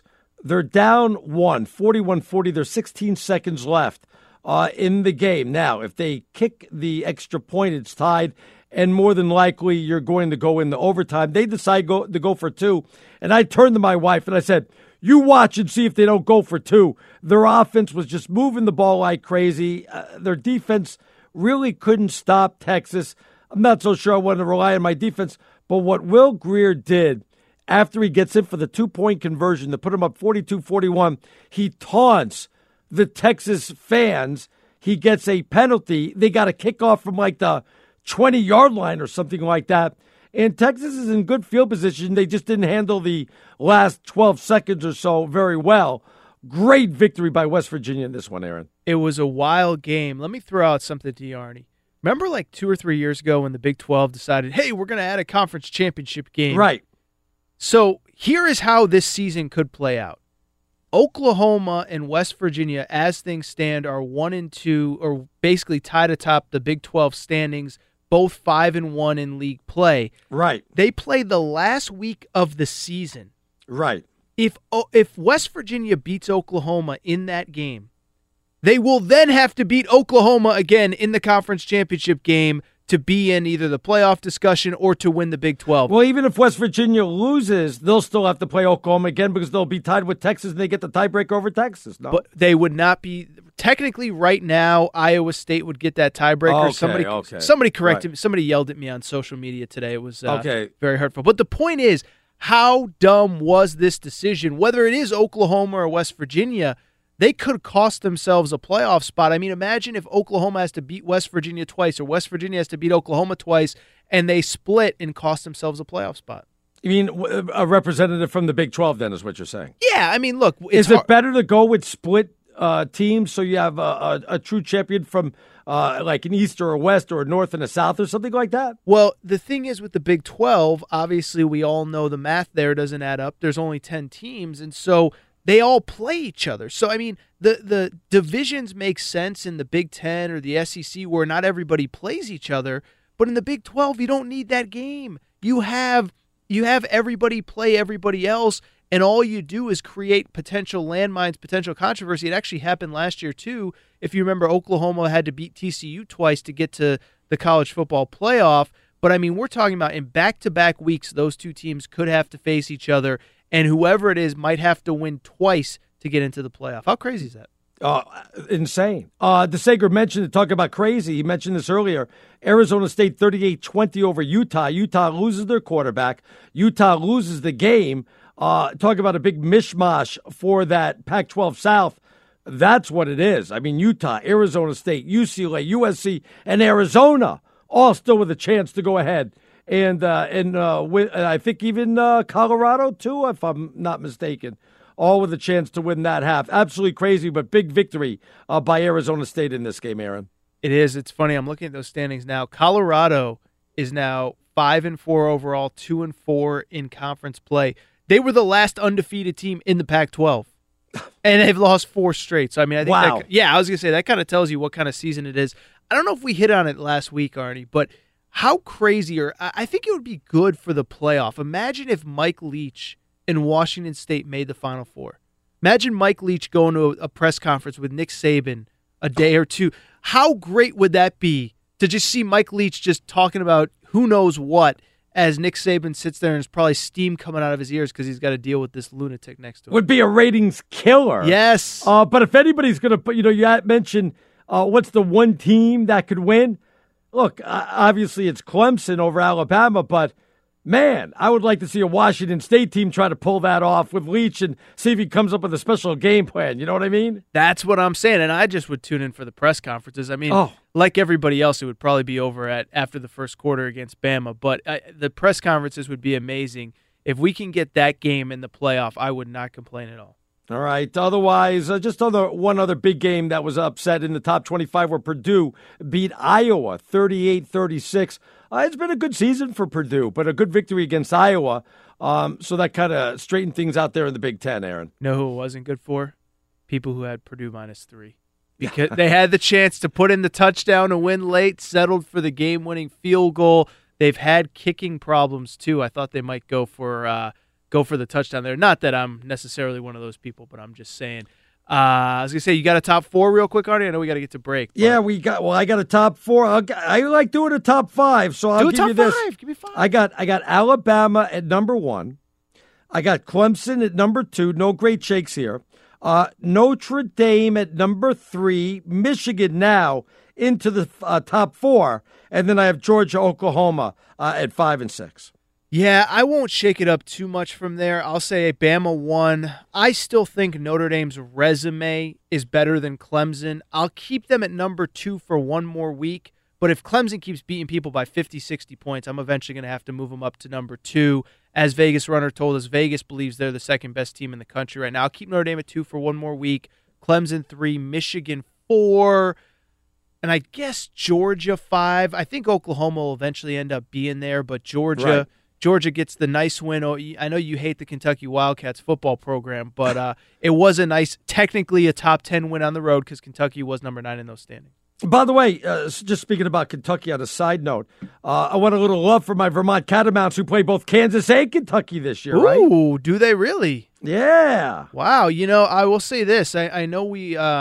I think they play Kentucky again. They played them last year. I think they play them again this year. I was going to say, I know America is clamoring for America East basketball, but the Hartford Hawks, who are from my hometown, West Hartford, Connecticut, they're looking good in that league next year. Okay. This You're year. fired now for bringing them up. Come on. You bring up your Catamounts, I'm going to bring up my Hawks. That's all I'm saying. You lucky you don't bring up Kent State hockey, my kids' team, and see how they did today. Have you checked it on your son, by the way? No, they're still playing in the game. It's tied at 3, so I'm keeping my eye on that. We'll come back. We'll bring in DeSager, get caught up on the late scores, late news and notes. All that's coming up next right here on Fox Sports Radio. Great news, everybody. There's a quick way you can save money. Just switch to Geico. Go to geico.com, and in 15 minutes, you can save 15% or more on car insurance. He's Aaron Torres. I'm Arnie Spanier. Let's check in with Steve DeSager. Couple good Pac-12 games still going on there, huh, DeSager, or what? FS1 has college football right now with USC holding on 28-21 at Oregon State early in the fourth quarter, and 8th-ranked Washington State early third quarter leads only 13-10 at home against Cal. Number 23 Fresno State now up 31-0 at UNLV mid-third quarter. And what a night for the quarterback of 7th-ranked Oklahoma. Kyler Murray had thrown 2 early interceptions. They were down 14-0 at Texas Tech. Oklahoma comes back to win 51-46 on the road. Murray finishes with 4 total touchdowns, 360 yards passing, plus 100 yards rushing, 11 carries for 100 yards for the quarterback. How bitter impressive. would Plank have been tomorrow night? Matter of fact, I might have to call in sick tomorrow night had they lost. I don't think I could have worked with him. You know? Well, the bitter would have been when you brought it up 5 times during the Sunday night show. That's... I was going to troll him when it was 14-0, but I held back a little bit. Yeah, late night, he wouldn't have checked his phone, I think. Very late night at Madison Square Garden. UFC 230 is finally over, and heavyweight champ Daniel Cormier wins by submission in the second round over Derek Lewis. Ooh. Army won its football game over Air Force, but mascot stealing is the headline. The West Point Cadets took the Air Force Falcon from an Army colonel's home, according to the Colorado Springs Gazette. And the mascot suffered an injury to both wings when abducted, a prank gone wrong, and the injury, according to sources telling the newspaper, could force the Air Force Falcon to be euthanized because of its age.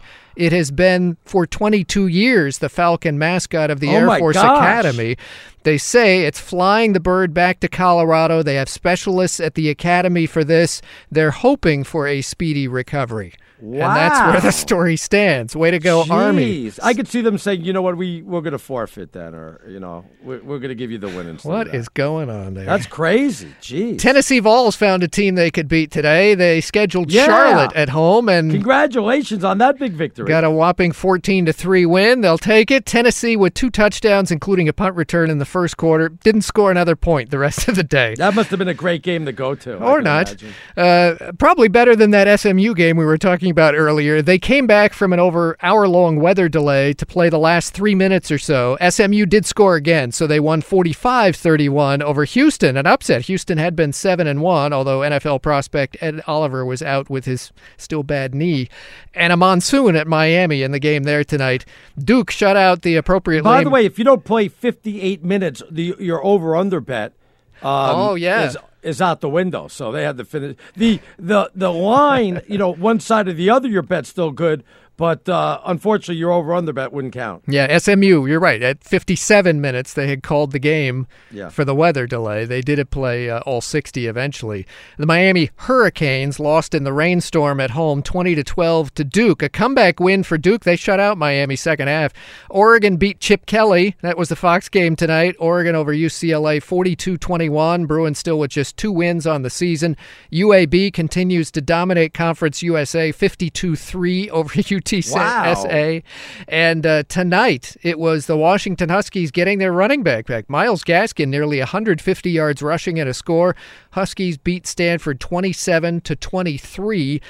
And the Alabama game, can you call it a game? It was 29-0 the final at number 3 LSU. Man, the crowd was loud and into it. And then it's the same LSU offense we've seen in these matchups for so many years. 9 punts, 25 carries, 12 yards total for the LSU team. However, the perhaps Heisman winning quarterback of this year, Tua Tagovailoa of Alabama, did actually throw his first interception of the year. So I think that's 27 touchdowns and 1 pick. That's very pedestrian today. Very pedestrian. Ridiculous. Number 2, Clemson 77-16 over Louisville, which is 0-6 in the ACC and still has to play 3 more ranked teams. Clemson had nearly 500 yards rushing in this game. Louisville, 10 penalties, sacked 6 times, and 3 turnovers, and still paying Bobby Petrino. I think Louisville basketball could have scored more points than that. Guys, even with the forfeits, I think they're going to have the same number of wins. Yes. I just want to see. I don't know how closely you guys are watching this USC Oregon State. I'm watching game. it. Yeah. Did you see, Arnie, the fumble takeaway? Well, Oregon had a turnover, and in general, Oregon State. They brought in Dean Blandino of FS1. But I was going to say, generally, I'm out on the whole turnover prop situation that we got going on in college football. Oregon State has a turnover chainsaw. A turnover chainsaw. It's amazing I love it. I am back in on the turnover props. That's all I have to contribute this segment. It's better than the turnover backpack that Florida State had, for crying out loud. Florida State lost at NC State 47-28, by the way. Florida State 16 penalties. They have to play at Notre Dame next Saturday night. Ooh. Seminoles rushing 20 carries, just 24 yards, including the 5 sacks. And New Mexico has just scored again. They're leading San Diego State 23-14 with only 10 minutes left. Oh, hallelujah on that. All right, thanks a lot to Sager. 2 hours are in the books, the Power Hours coming up next, and we have a lot of NFL to get to. Obviously, Green Bay, New England, Rams, Saints, first on the docket. That's coming up next here on Fox Sports Radio. All right, everybody, good evening. It is the Power Hour of the show as we're coming to you live from the Geico Fox Sports Radio studios. Did you know that 15 minutes could save you 15% or more in car insurance? Visit geico.com for a free rate quote. Are you going out clubbing tonight? Because you know I am. I got that extra hour, so when it goes to 2 o'clock, it goes back to 1. And no, we're not doing the extra hour. I had to put my foot down and say, you give the extra hour to Jonas. I don't do the extra hour, you know? Whoa. I was going to say, first of all, you talk about Power Hour. You think your son's in the middle of a Power Hour right now? Just shot after shot after shot? No, actually, in case people are just tuning in right now, my son's birthday is today. He turns 21, but they're on the road. Playing hockey, they won 5-4. So by the time he gets back to Ohio and they get off the bus, it's going to be like 4 o'clock in the morning. So it's going to be too late to go ahead and booze it on up for his 21st birthday. But it'll actually only be 3 o'clock in the morning because he gains that hour. He's going hard. So you're going out to the club is what you said. I'm going clubbing because we get off. By the way, why aren't we doing the extra hour? It's 2 o'clock. It gets moved back to 1 o'clock.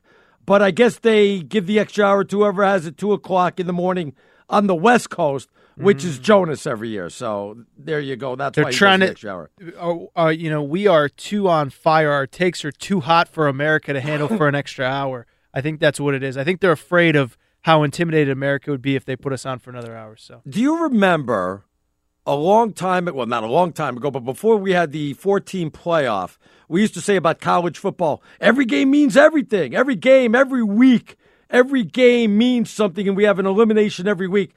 Notice how we have the 14 playoff now. That's not the case, as you just brought up, where 2 teams can play back-to-back, like the West Virginia or, something like that.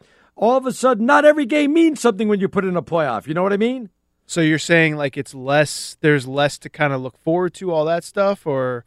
Well, even, we used to say, okay, 1 loss, you're not going to win a national championship, and you're pretty much done. But as you brought up, West Virginia and Oklahoma could play twice at the end of the year to go ahead and decide who's going to go ahead and represent the Big 12. Yeah, well, somebody still would have to win both of those games to comfortably get in. I mean, I would assume that both of them already have 1 loss, but I don't think either would get in with 2 losses, although it's impossible to say at this point.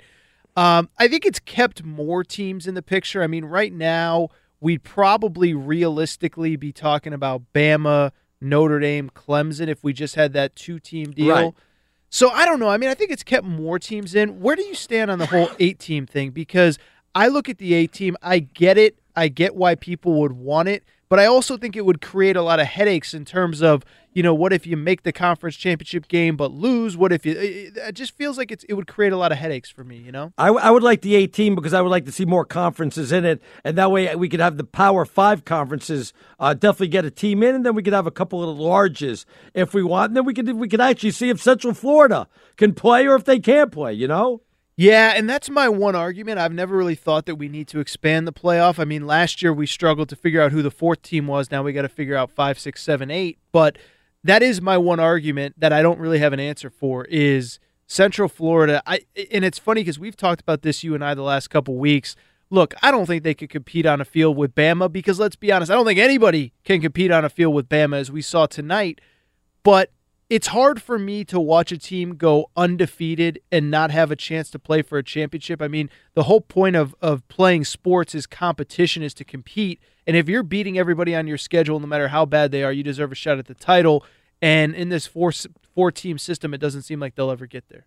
All right, I got to, first of all, we want you to tweet tonight because we got a lot of NFL to get to. So that's Aaron_Torres. I'm at StinkingGenius1. I'm going to ask you one question. Two possible answers. If you give me the wrong answer, you're fired, okay?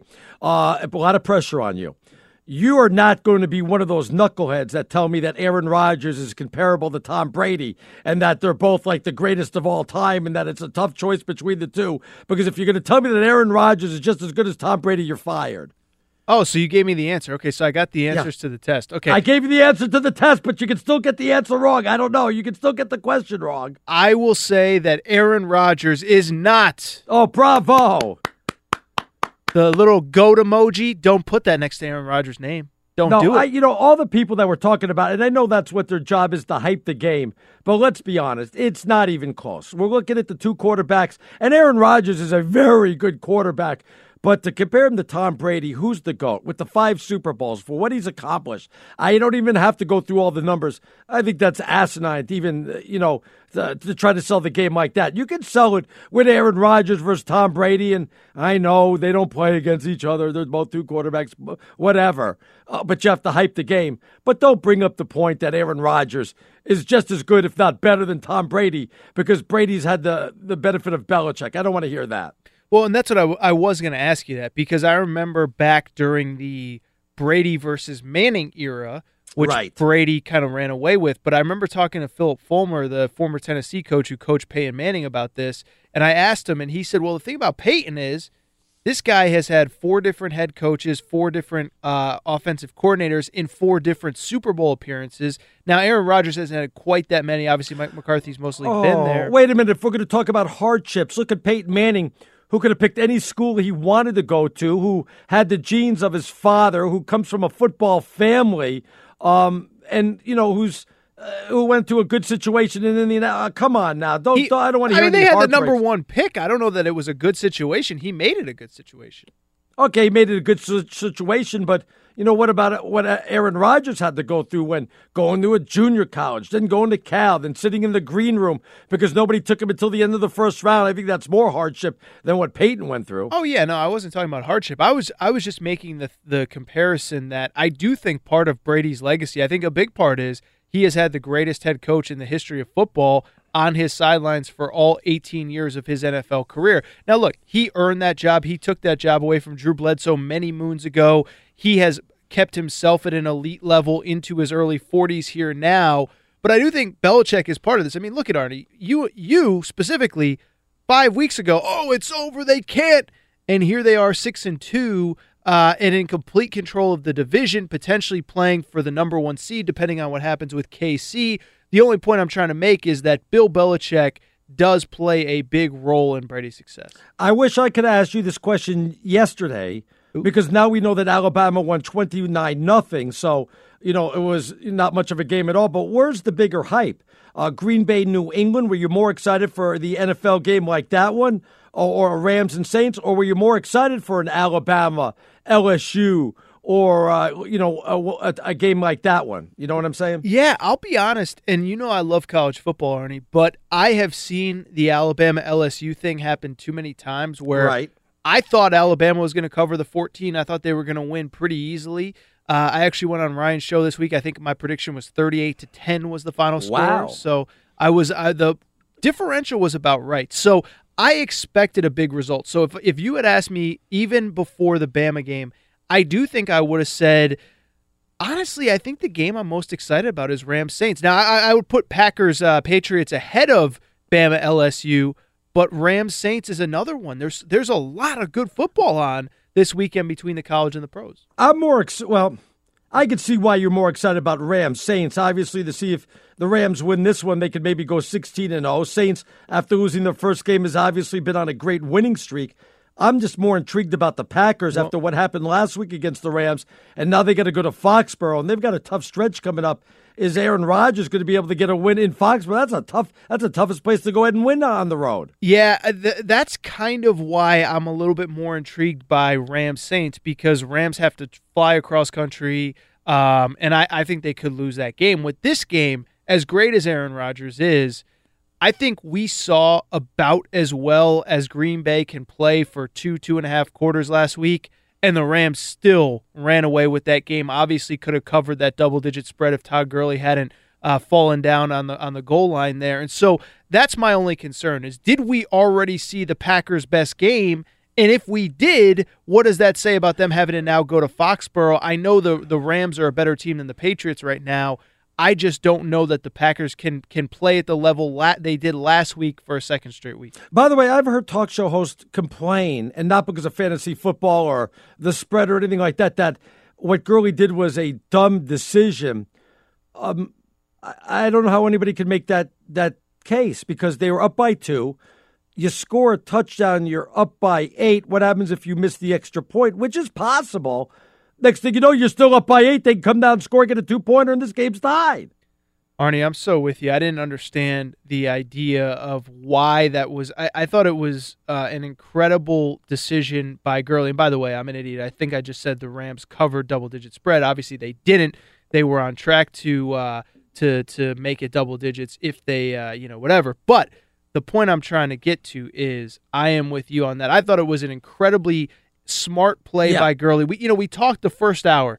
Why is Alabama so much better than everybody else? I think part of it is Nick Saban prepares that team immaculately. Talk about preparation. That was something that Sean McVay had clearly gone over with his team. Hey, we're up by this much with this much to go. Even if it was just in the huddle before, Todd Gurley instinctively knew, I got to get down. You flip that with Ty Montgomery taking that ball out of the end zone when everyone's telling him to take a knee. It just shows you the importance of preparation, the importance of good coaching. I think it was great coaching by McVay. I thought it was a great decision by Todd Gurley. This may be an obvious question, though. The over-under on both games pretty close. I think one's 57, 159. But do you expect a lot more scoring in the Rams-Saints than the Green Bay-New England game, or what? It's a good question. I don't know. Because right now, the New England game, Green Bay, New England is 56.5, opened up at 57.5. Rams, Saints, 57.5. So it's pretty much right, exactly the same. Yeah, I almost wonder if we're expecting this shootout with Rams, Saints. Now, I'll say this, is that... We are, yeah. Well, yeah, no. And then I was going to say is that it seems so obvious, like in Vegas, right? I mean, the way Vegas has success is we all look at a game a certain way. We all bet it a certain way. Vegas Runner talked last hour about the idea that everybody was on LSU as the number 3 team in the country of 14. So I almost wonder if this is one of those deals where everybody sees a shootout. Breeze versus Goff, the two maybe best offensive minds outside of Andy Reid in the sport, and McVay and Peyton. I could see this one being a little bit more low scoring. I can't see New England, Green Bay being as low scoring because I don't think Green Bay specifically and New England to a smaller degree has the guys on defense to stop the other one. So to me, it feels like Green Bay, New England more likely to be the high scoring one. This segment brought to you by Discover Card. We treat you like you treat you. Discover Card. We'll come back. We'll go through all the games in Week 9 in the NFL and also continue going over Green Bay, New England, Rams, Saints. Who do you like? Aaron_Torres. I'm at Stinkin' Genius 1. We'll get to all that when we get back right here on Fox Sports Radio. What does it mean when Geico says just 15 minutes could save you 15% or more in car insurance? What does it mean? It means you probably should have gone to Geico.com 15 minutes ago. He's Aaron Torres. I'm Arnie Spanier. You want to get on in, Aaron_Torres. I'm at Stinkin' Genius 1. So go ahead and use that on Twitter. By the way, one story I wanted to get to in college we didn't bring up earlier. I guess the University of Texas, a little upset after West Virginia got the 2-point conversion and went on to the victory. What do you think they did after the game, Aaron? You only get one guess. What does the winning team usually do after the game? They celebrate where? 50-yard line? The 50-yard line, and that hissed off Texas because they were stomping on the logo, and that got a little bit of bad blood there. Why? What's with the stomping on the logo every time a team wins? What's going on with that? What's with Tom Herman getting upset over everything? Get over yourself. Remember last week against Oklahoma State when they lost? Oh yeah, what was that about? I think he thought that Gundy was getting in his player's face, and what ended up actually happening was that Gundy was trying to break up a fight between obviously his player at Oklahoma State and the Texas player. So Herman sprints out there with the chip on his shoulder, and then they're like, no, dude, like, calm down, like, we got this. And it's just like, I feel calm like, down, we got this. Yeah, like, I just feel like that's what I'm saying. It looked like he was ready to fight him, as our producer just told us, Ryan Dennis. Like, and like Tom Herman, like, worry about winning football games, man. You lost 2 in a row. You're whatever you are, 7-3 right now. Just how about you beat somebody? Stop worrying about what everybody else is doing. Yes. How you like that rant from me? Got me all fired up there, Arnie. And one other thing, I was looking on Twitter. Thumbs up or thumbs down? You like the 5s on the field at LSU? You know where they go the 15, the 20, the 20. I kind of like it. I think it's different. I think more schools should do that. As I watch Boise BYU with the Boise Blue Turf. Yeah. I am all on board if you want to do something different. So I don't know why. Maybe because LSU, they can't pass the ball. All they do is run it for 2 and 3 yards on every play. Maybe that's why they have the 5-yard increments. But I have no problem with it. Does it distract you? Does it bother you? No. I kind of enjoy it. It's a little bit different, so I have no problem with that at all. By the way, Washington State and Cal, they are tied at 13. They're in the fourth quarter, just on the way. Washington State with the ball. We'll keep you updated. I'll let you know what's going on there. And Oregon State, USC, Trojans starting to pull away 38-21 over the Beavers. 4:42 left in that one. Now, over to the NFL. Bottom line, Packers, Patriots, such a tough place to win on the road in Foxborough, especially going up against Brady. But the Patriot defense is not very good. They're going to probably miss Sony Michel.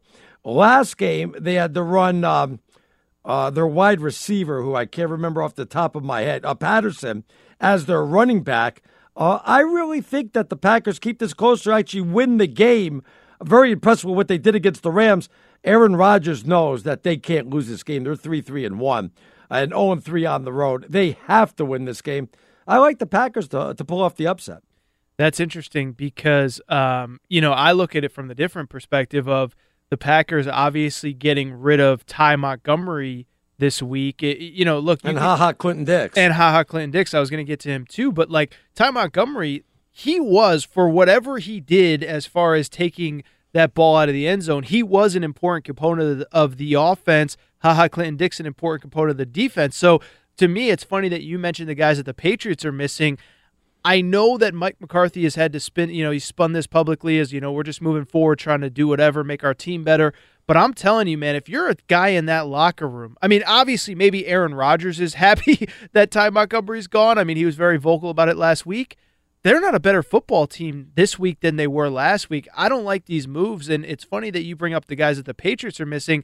I'm looking at the guys that the Packers are missing going into this one. Yeah, but, you got to understand Sony Michel, now a big part of that offense is the premier running back. Losing him really, really is like a dagger. Also, there was like 9 players that were unable to play against Buffalo, and Gronk has really slowed down, or they've done a better job covering him. All that shows, and even though they beat Kansas City 43-40, shows that they're going to have trouble not only defensively, but I'm still not sold on them offensively because of all the injuries they have right now, Aaron. Well, I will say, first of all, even though I know you've picked against the Patriots, I think 9 straight weeks coming into this one. And I'm picking against them this week, too. I was going to say, so I don't know how much I should take to heart what you're saying about the Patriots here. Yeah. But I do think you are on to something. I mean, yes, they've won 5 in a row. They're sitting at 6-2. But you look at those wins. The Bills game obviously got sealed on that pick 6, right? The Bears game came down to the final play of the game. The Chiefs game was down to a field goal, final play of the game. And so I do think you're onto something in that even though the Patriots are sitting there with the 6-2 record, best in the division, it hasn't been easy, and these haven't really been blowouts in these recent wins. No. And you're right about great point by me. Look at you. Great point by me. Aaron _ Torres. I'm at Stinking Genius 1. If the Rams win tomorrow against the Saints on the road, they'll be favored in every game, and probably favored in every game by at least 3 or more. Good chance. I don't want to say good chance. Decent chance. They could actually go 16-0. Would you be rooting for them to go 16-0, or do you pull against them to go 16-0? Yeah, I don't know. I mean, I don't know if I'd root for them to go 16-0 because. Well, first of all, do you think they lose or beat the Saints tomorrow? Well, you're going to spoil my segment here at the bottom of the hour, but I actually do like the Saints in this one. So do I. Yeah, and we can, we'll talk about it, I'm sure, later in the show, but we can talk about it now, too, is Rams, I mentioned it to Vegas Runner in the second hour, but they're 2 out of their last 3 road games. Now, look, they blew out San Francisco, but had to hold on against Seattle a few weeks ago. Denver, they beat 23-20. That game wasn't necessarily as close as the final score, but it has been close. And the thing with the Saints is, everybody thinks that the Saints, it's all about the offense, Drew Brees. They are pretty good on the defensive side of the ball, specifically. Except in week one they won. Yeah. Fitzmagic. Well, Fitzmagic doesn't count, right? So, but they're good, especially against the run. And people think Sean McVay, this high-flying offense, it's Todd Gurley is the guy that makes that engine run. And so I think if you even slow him down a little bit, you get the crowd behind you. I do think that that's advantageous for the Saints, and I think it's the best opportunity they have to pull the upset.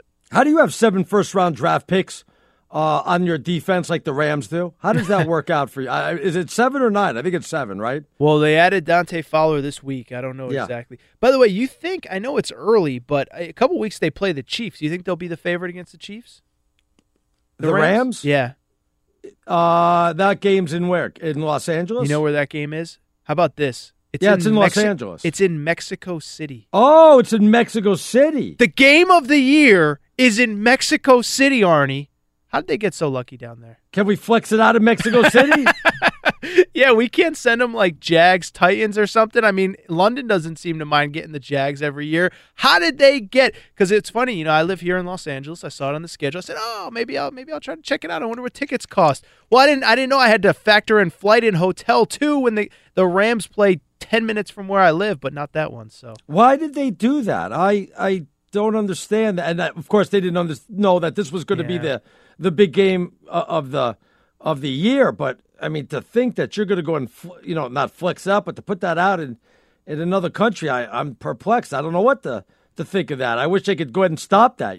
Oh yeah, no, and it's funny because obviously you want to expand the sport and global outreach and all that stuff. But I mean, they must be kicking themselves in the league office right now. The game of the year is going to be in another country. But that doesn't affect ratings or anything like that, though, does it? No, it doesn't affect ratings. No, I can't imagine it would. I mean, I'd have to imagine, especially I believe it's either a Sunday night or a Monday night game. I would have to think that that's going to be maybe the highest rated game of the year, right up there with Pats Chiefs, Pats Packers tomorrow. That one's going to be a big one. Wherever it's played, it's going to be a great one. But I do think if they do win this week, it's a Monday night game. It's a Monday night game. Yeah, I think we can start talking, is 16-0 realistic? Now, the Chiefs would be a monster game, but it's basically on a neutral field. So I think that this is obviously the toughest road test left for the Rams, and I think we'll probably start talking 16-0 potentially if they win. You think football fans would be pulling for the Rams to have a perfect 16-0 season, or they'd be pulling against them?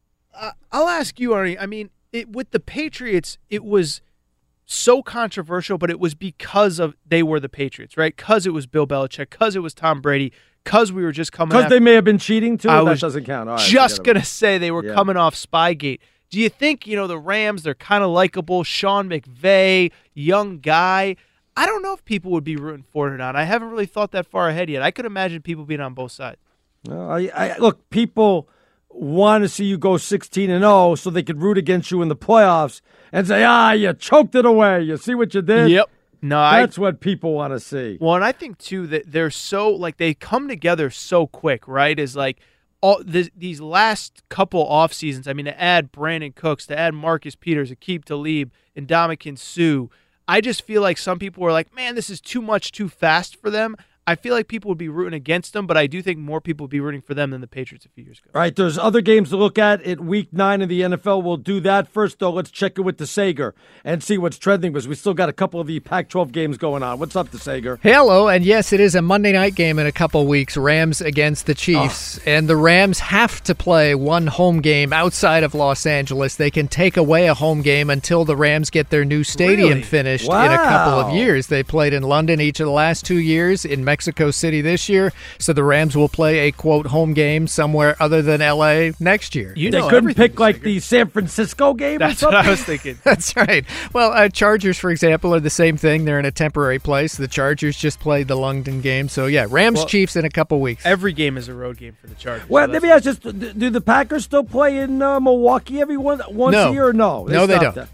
In fact, I think it was Bud Selig himself who said only the Packers would have taken it that long and been that nice to Milwaukee to give them a home game every year. I was going to say, hard to get ownership on the same page on that one, probably. Wow. When you have 5,000 owners That's or whatever. right. All with worthless slips of paper, yes. We have the late college football games, including number 8 Washington State, tied at home with 10 minutes to go, 13-all against Cal. Yeah, I'm pulling for them in this game because I want them to lose to Arizona. Pulling for whom? Washington State, so they could be undefeated and they could have the 8th ranking and then lose to Arizona. I think everybody in the Pac-12 is going to wind up with 5 losses this year. Could be. It's going to be a 12-way tie for the lead. 10 minutes to go. Number 23 Fresno State up 41-3 at UNLV. Final 5 minutes at Boise State. Broncos 21-16 over BYU. Late first half, Utah State trying to go to 8-1 leads at Hawaii 28-3. Wow. The game on FS1 is over. USC wins 38-21 at Oregon State. And just a minute to go, and San Diego State with 17 points fourth quarter has taken the lead at New Mexico 31-23. Number 1 Alabama won at LSU 29-0. Number 2 Clemson 77-16 over Louisville. Number 4 Notre Dame won tonight at Northwestern 31-21. Quarterback Ian Book with 3 total touchdowns. The Irish 9-0. They'll finish up the season at SC. Number 5 Michigan beat up Penn State. 42-7 was the final. Wolverines led 14-0 late in the third quarter. Penn State with 3 turnovers, sacked 5 times. Michigan gets to play Rutgers and then Indiana the next 2 games. Georgia has already clinched the SEC East, and we already know their opponent will be Alabama for the conference title game to start December. They've each clinched divisions already. Georgia won at Kentucky 34-17. Bulldogs led 28-3 today, late in the third quarter. Ugly. Georgia is hosting Auburn next week. Somehow Auburn won at home today. 2 touchdowns in the last 6 minutes. Good victory for them. Very much. 28-24 against number 20 ranked Texas A&M. Aside from those 2 late scoring drives, Auburn had under 150 yards of offense. On the ground, 21 carries, 19 yards. That was the winning team. Number 7, Oklahoma trailed early, but still won 51-46 at Texas Tech tonight. 10th-ranked Ohio State trailed Nebraska at home in the third quarter, but did beat them 36-31. Ohio State 3 turnovers. Nebraska's 2-7 now. Did have 27 first downs and 450 yards against the Buckeyes. Missouri upset number 11 Florida. Arizona State upset number 15 Utah. Purdue on a late field goal beat 16th ranked Iowa. I mentioned the Auburn win over 20th ranked Texas A&M. Also that top 20 matchup, West Virginia wins at Texas 42-41 on a last minute touchdown and 2-point conversion. Phoenix Suns are in the process of buying out center Tyson Chandler. Reportedly, the Lakers will be signing him. Lakers nearly blew a 20-point fourth quarter lead tonight, but did win at Portland, 114-110. And finally, NFL notes as the Arizona Cardinals release quarterback Sam Bradford. He was on a 1-year deal and made nearly $20 million this season. Good job. Good gig if you can get it. The Raiders cut defensive end Bruce Irvin. He made $8 million in base salary this year. The Bears placed guard Kyle Long on injured reserve with a foot injury. Among those out for the weekend games, Dallas wide receiver Tavon Austin due to injury. Also Tennessee linebacker Derek Morgan. Bills good linebacker Tremaine Edmonds is out. Green Bay wide receiver Geronimo Allison is out for tomorrow night. And the Packers signed former Charger punter Drew Kaiser. Back to you. All right, we're coming to you live from the Geico Fox Sports Radio studios. To Sager, don't go anywhere for a second. It's easy to save 50% or more in car insurance with Geico. Go to geico.com or call 1-800-947-AUTO. The only hard part, figuring out which way is easier. Did I just see something crazy in the Washington State game? What happened there? Did they fumble it out, running it for a touchdown and fumble it out of the end zone, or what, Sager? I know there was a sack while I was talking. The craziest was earlier in this second half where there was a pick six in progress for Washington State. And the guy fumbled right before the goal line. The teammate couldn't get it in the end zone, and they fumbled it through the back of the end zone for a touchback. It was going to be a pick six for Wazoo. That's why it's only tied for them right now against Cal. 10 minutes left. Cal driving, so we will keep an eye on that and see what happens. Aaron Torres, per Adam Schefter, Derek Anderson ruled out of Sunday's game due to a concussion. Nathan Peterman gets the start against the Chicago Bears. The Bears are like a 10-point favorite on the road against the Buffalo Bills. The Bills just look hideous against the Patriots, and they did a pretty good job defensively. I'm starting to like Mitch Trubisky, but he could only run so much. He's got to work on that passing. This is probably the ugly game of the weekend. Well, the Dolphins and Jets are playing, so oh wow, that one not going to be much better. I am amazed. Like I know that Derek Anderson is hurt, Josh Allen is hurt. Is there really no one else? Didn't they just sign Terrell Pryor? Did they? I didn't even see that. I mean, yeah, I know as a wide receiver, but heck, I'd play him as quarterback. I don't care. Well, that's what I'm saying. I mean, there's got to be somebody. Doesn't Christian Ponder? I mean, he's played with like 28. I mean, he's going to get to all 30 teams here pretty soon. Is he? You want to mention Colin Kaepernick now, or do you just? Nah, we'll stay away from that. I mean, it's late, and nobody wants to hear about that. But no, I mean, I don't know anybody. I'm getting stared at by our board op over here because talking Kaepernick. But yes, exactly. The point is, no one can be worse than Nathan Peterman. I mean, he is pretty unwatchable. I'm trying to pull up his stats. Plenty good tickets for sale. On sale on that one, too. So I was going to say, yeah, Nathan. By the way, speaking about good tickets, Chiefs-Browns, you can get in for as low as $24. Nice. Browns going in a new direction, obviously. Chiefs now 7-1. For some reason, though, I don't think it's going to be quite the blowout that people are expecting. I think the Browns kind of keep this one to the best. I feel bad for Baker Mayfield with all the changes now for him to get some continuity. Did you hear what Hugh Jackson said yesterday, by the way? About that, it's all about Baker Mayfield and that he... Yep. Well, go ahead. You spill it out to everybody. Well, no, basically, yeah, long story short, he was on, Hugh Jackson was on somebody's TV show or whatever. Right. And they asked him about it. He was shocked that he got fired. I couldn't believe Yeah, that. he was. And he basically said something to the effect of, well, at the end of the day, it's about Baker Mayfield. And somebody basically said that, the ownership, Jimmy Haslam said that they thought they wanted to get rid of the internal discord, get everyone on the same page. And so Hugh Jackson says, I don't know if it's about internal discord. I think that's a strong word. And then he goes on, coaches, we have disagreements. And then he said, look, I think when you stop and you look at it, it truly really is about Baker Mayfield. I think they want to do everything they can to put him in a situation. I mean, to get the first pick in the draft, who I think is going to be a franchise quarterback, who's going to be a sensational player, but he's not playing well. So he throws Baker Mayfield under the bus, and he's not playing well. Aren't you the head coach? And by the way, weren't you calling plays in there for a couple games? Wasn't this the guy that wasn't sure that Baker Mayfield should be the starter, yet he's calling him a franchise quarterback, He's calling him a franchise quarterback. He's saying he's not playing well. You were calling the plays. Yeah. I think Baker Mayfield at the end is going to be better for it, though in the immediate future, I think it's maybe some growing pains. I think the defense maybe keeps Cleveland in this game. You mentioned the Jets and the Dolphins. You really think that's an ugly game? Jets 3-5, Dolphins 4-4. Dolphins started 3-0, looked horrible in their last game. Right now, they need a win most desperately, and they're going to get Osweiler as their quarterback, which I'm not so sure is not a better option than Tannehill right now.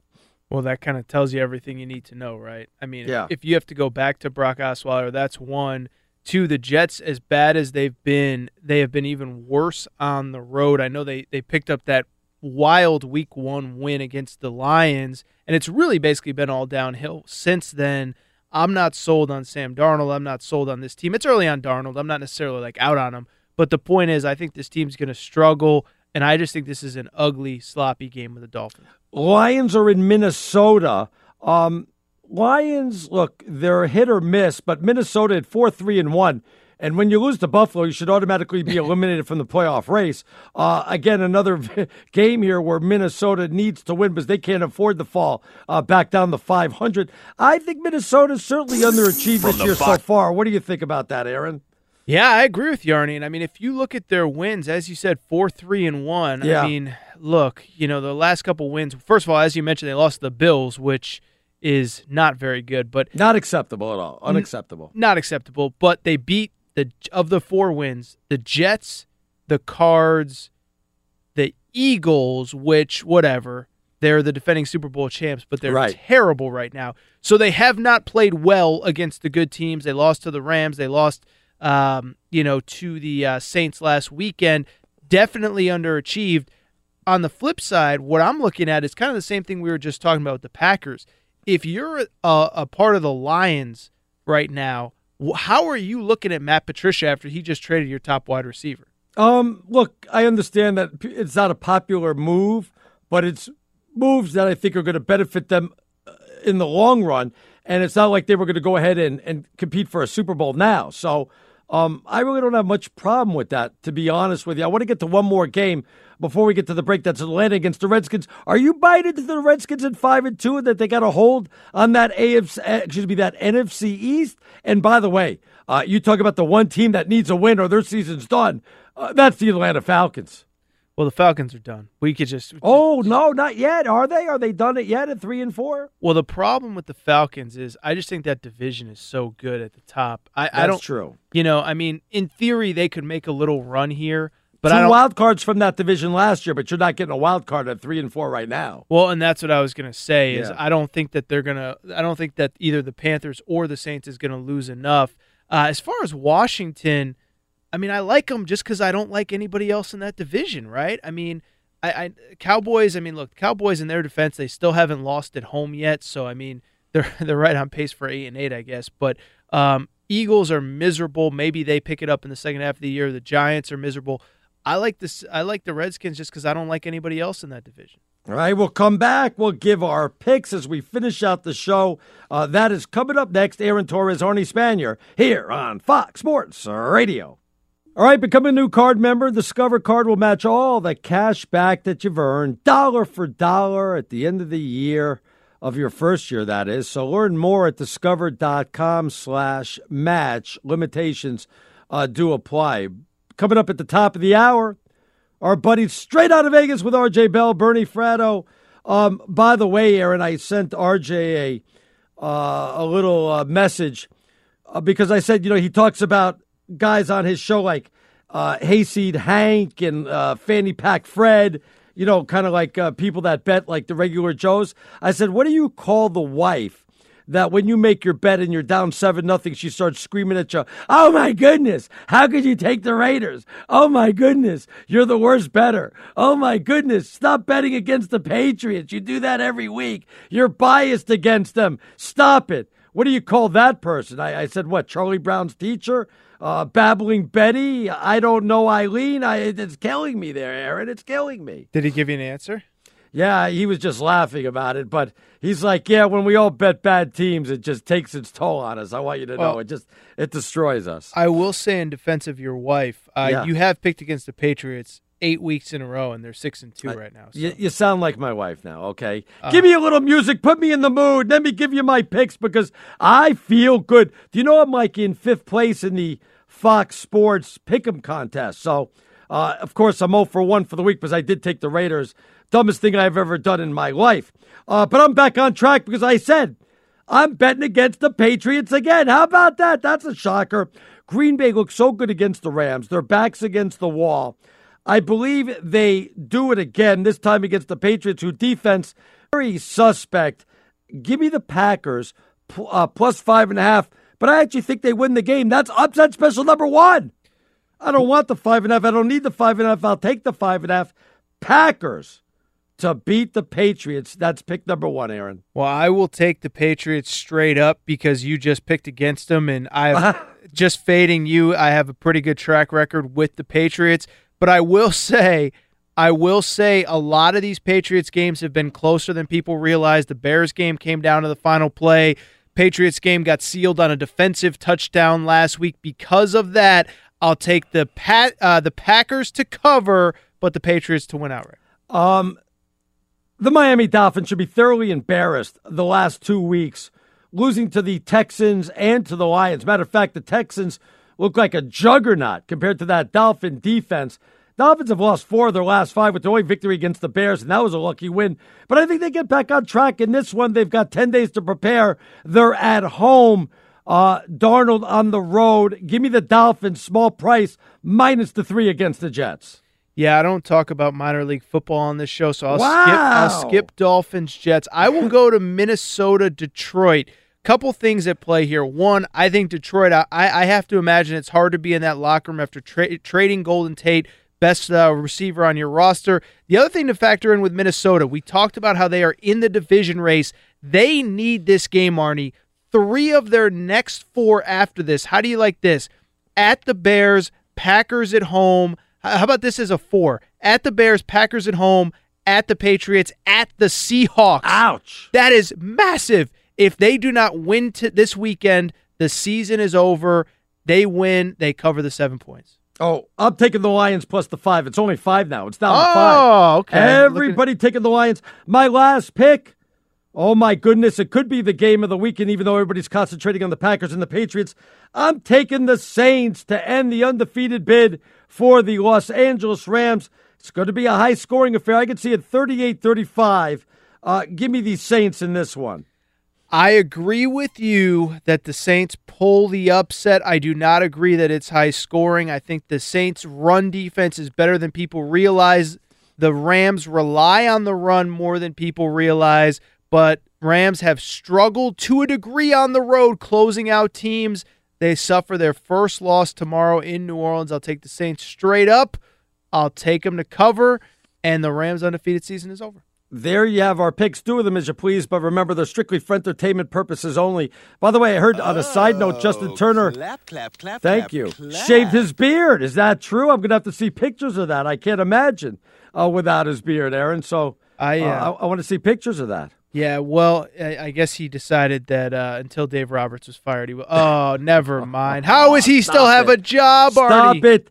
Cal, Washington State tied at 13. Washington State missed a field goal, but they got the ball back on their own 30 with 2:39 left. We'll see who wins that one. Thanks to Ryan Dennis, Steve DeSager, Bobo. Straight out of Vegas next year on Fox Sports Radio. At Bet365, we don't do ordinary. We believe that every sport should be epic. Every home run, every hit, every inning, every play. From the moments that are legendary to the ones that fly under the radar. Whether it's a walk-off grand slam or a base hit to center field. Whatever the sport, whatever the moment. It's never ordinary at Bet365. 21 plus only. Must be present in Ohio. If you or someone you know has a gambling problem and wants help, call 1-800-GAMBLER. I'm Katya Adler, host of The Global Story. Over the last 25 years, I've covered conflicts in the Middle East, political and economic crises in Europe, drug cartels in Mexico. Now I'm covering the stories behind the news all over the world in conversation with those who break it. Join me Monday to Friday to find out what's happening, why, and what it all means. Follow The Global Story from the BBC wherever you listen to podcasts.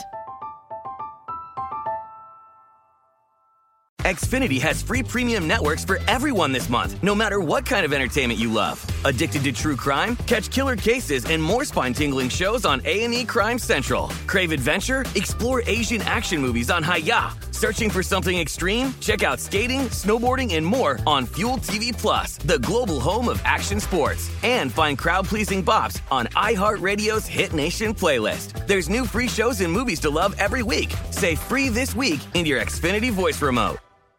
Lucky Land Casino, asking people, what's the weirdest place you've gotten lucky? Lucky? In line at the deli, I guess? Aha, in my dentist's office.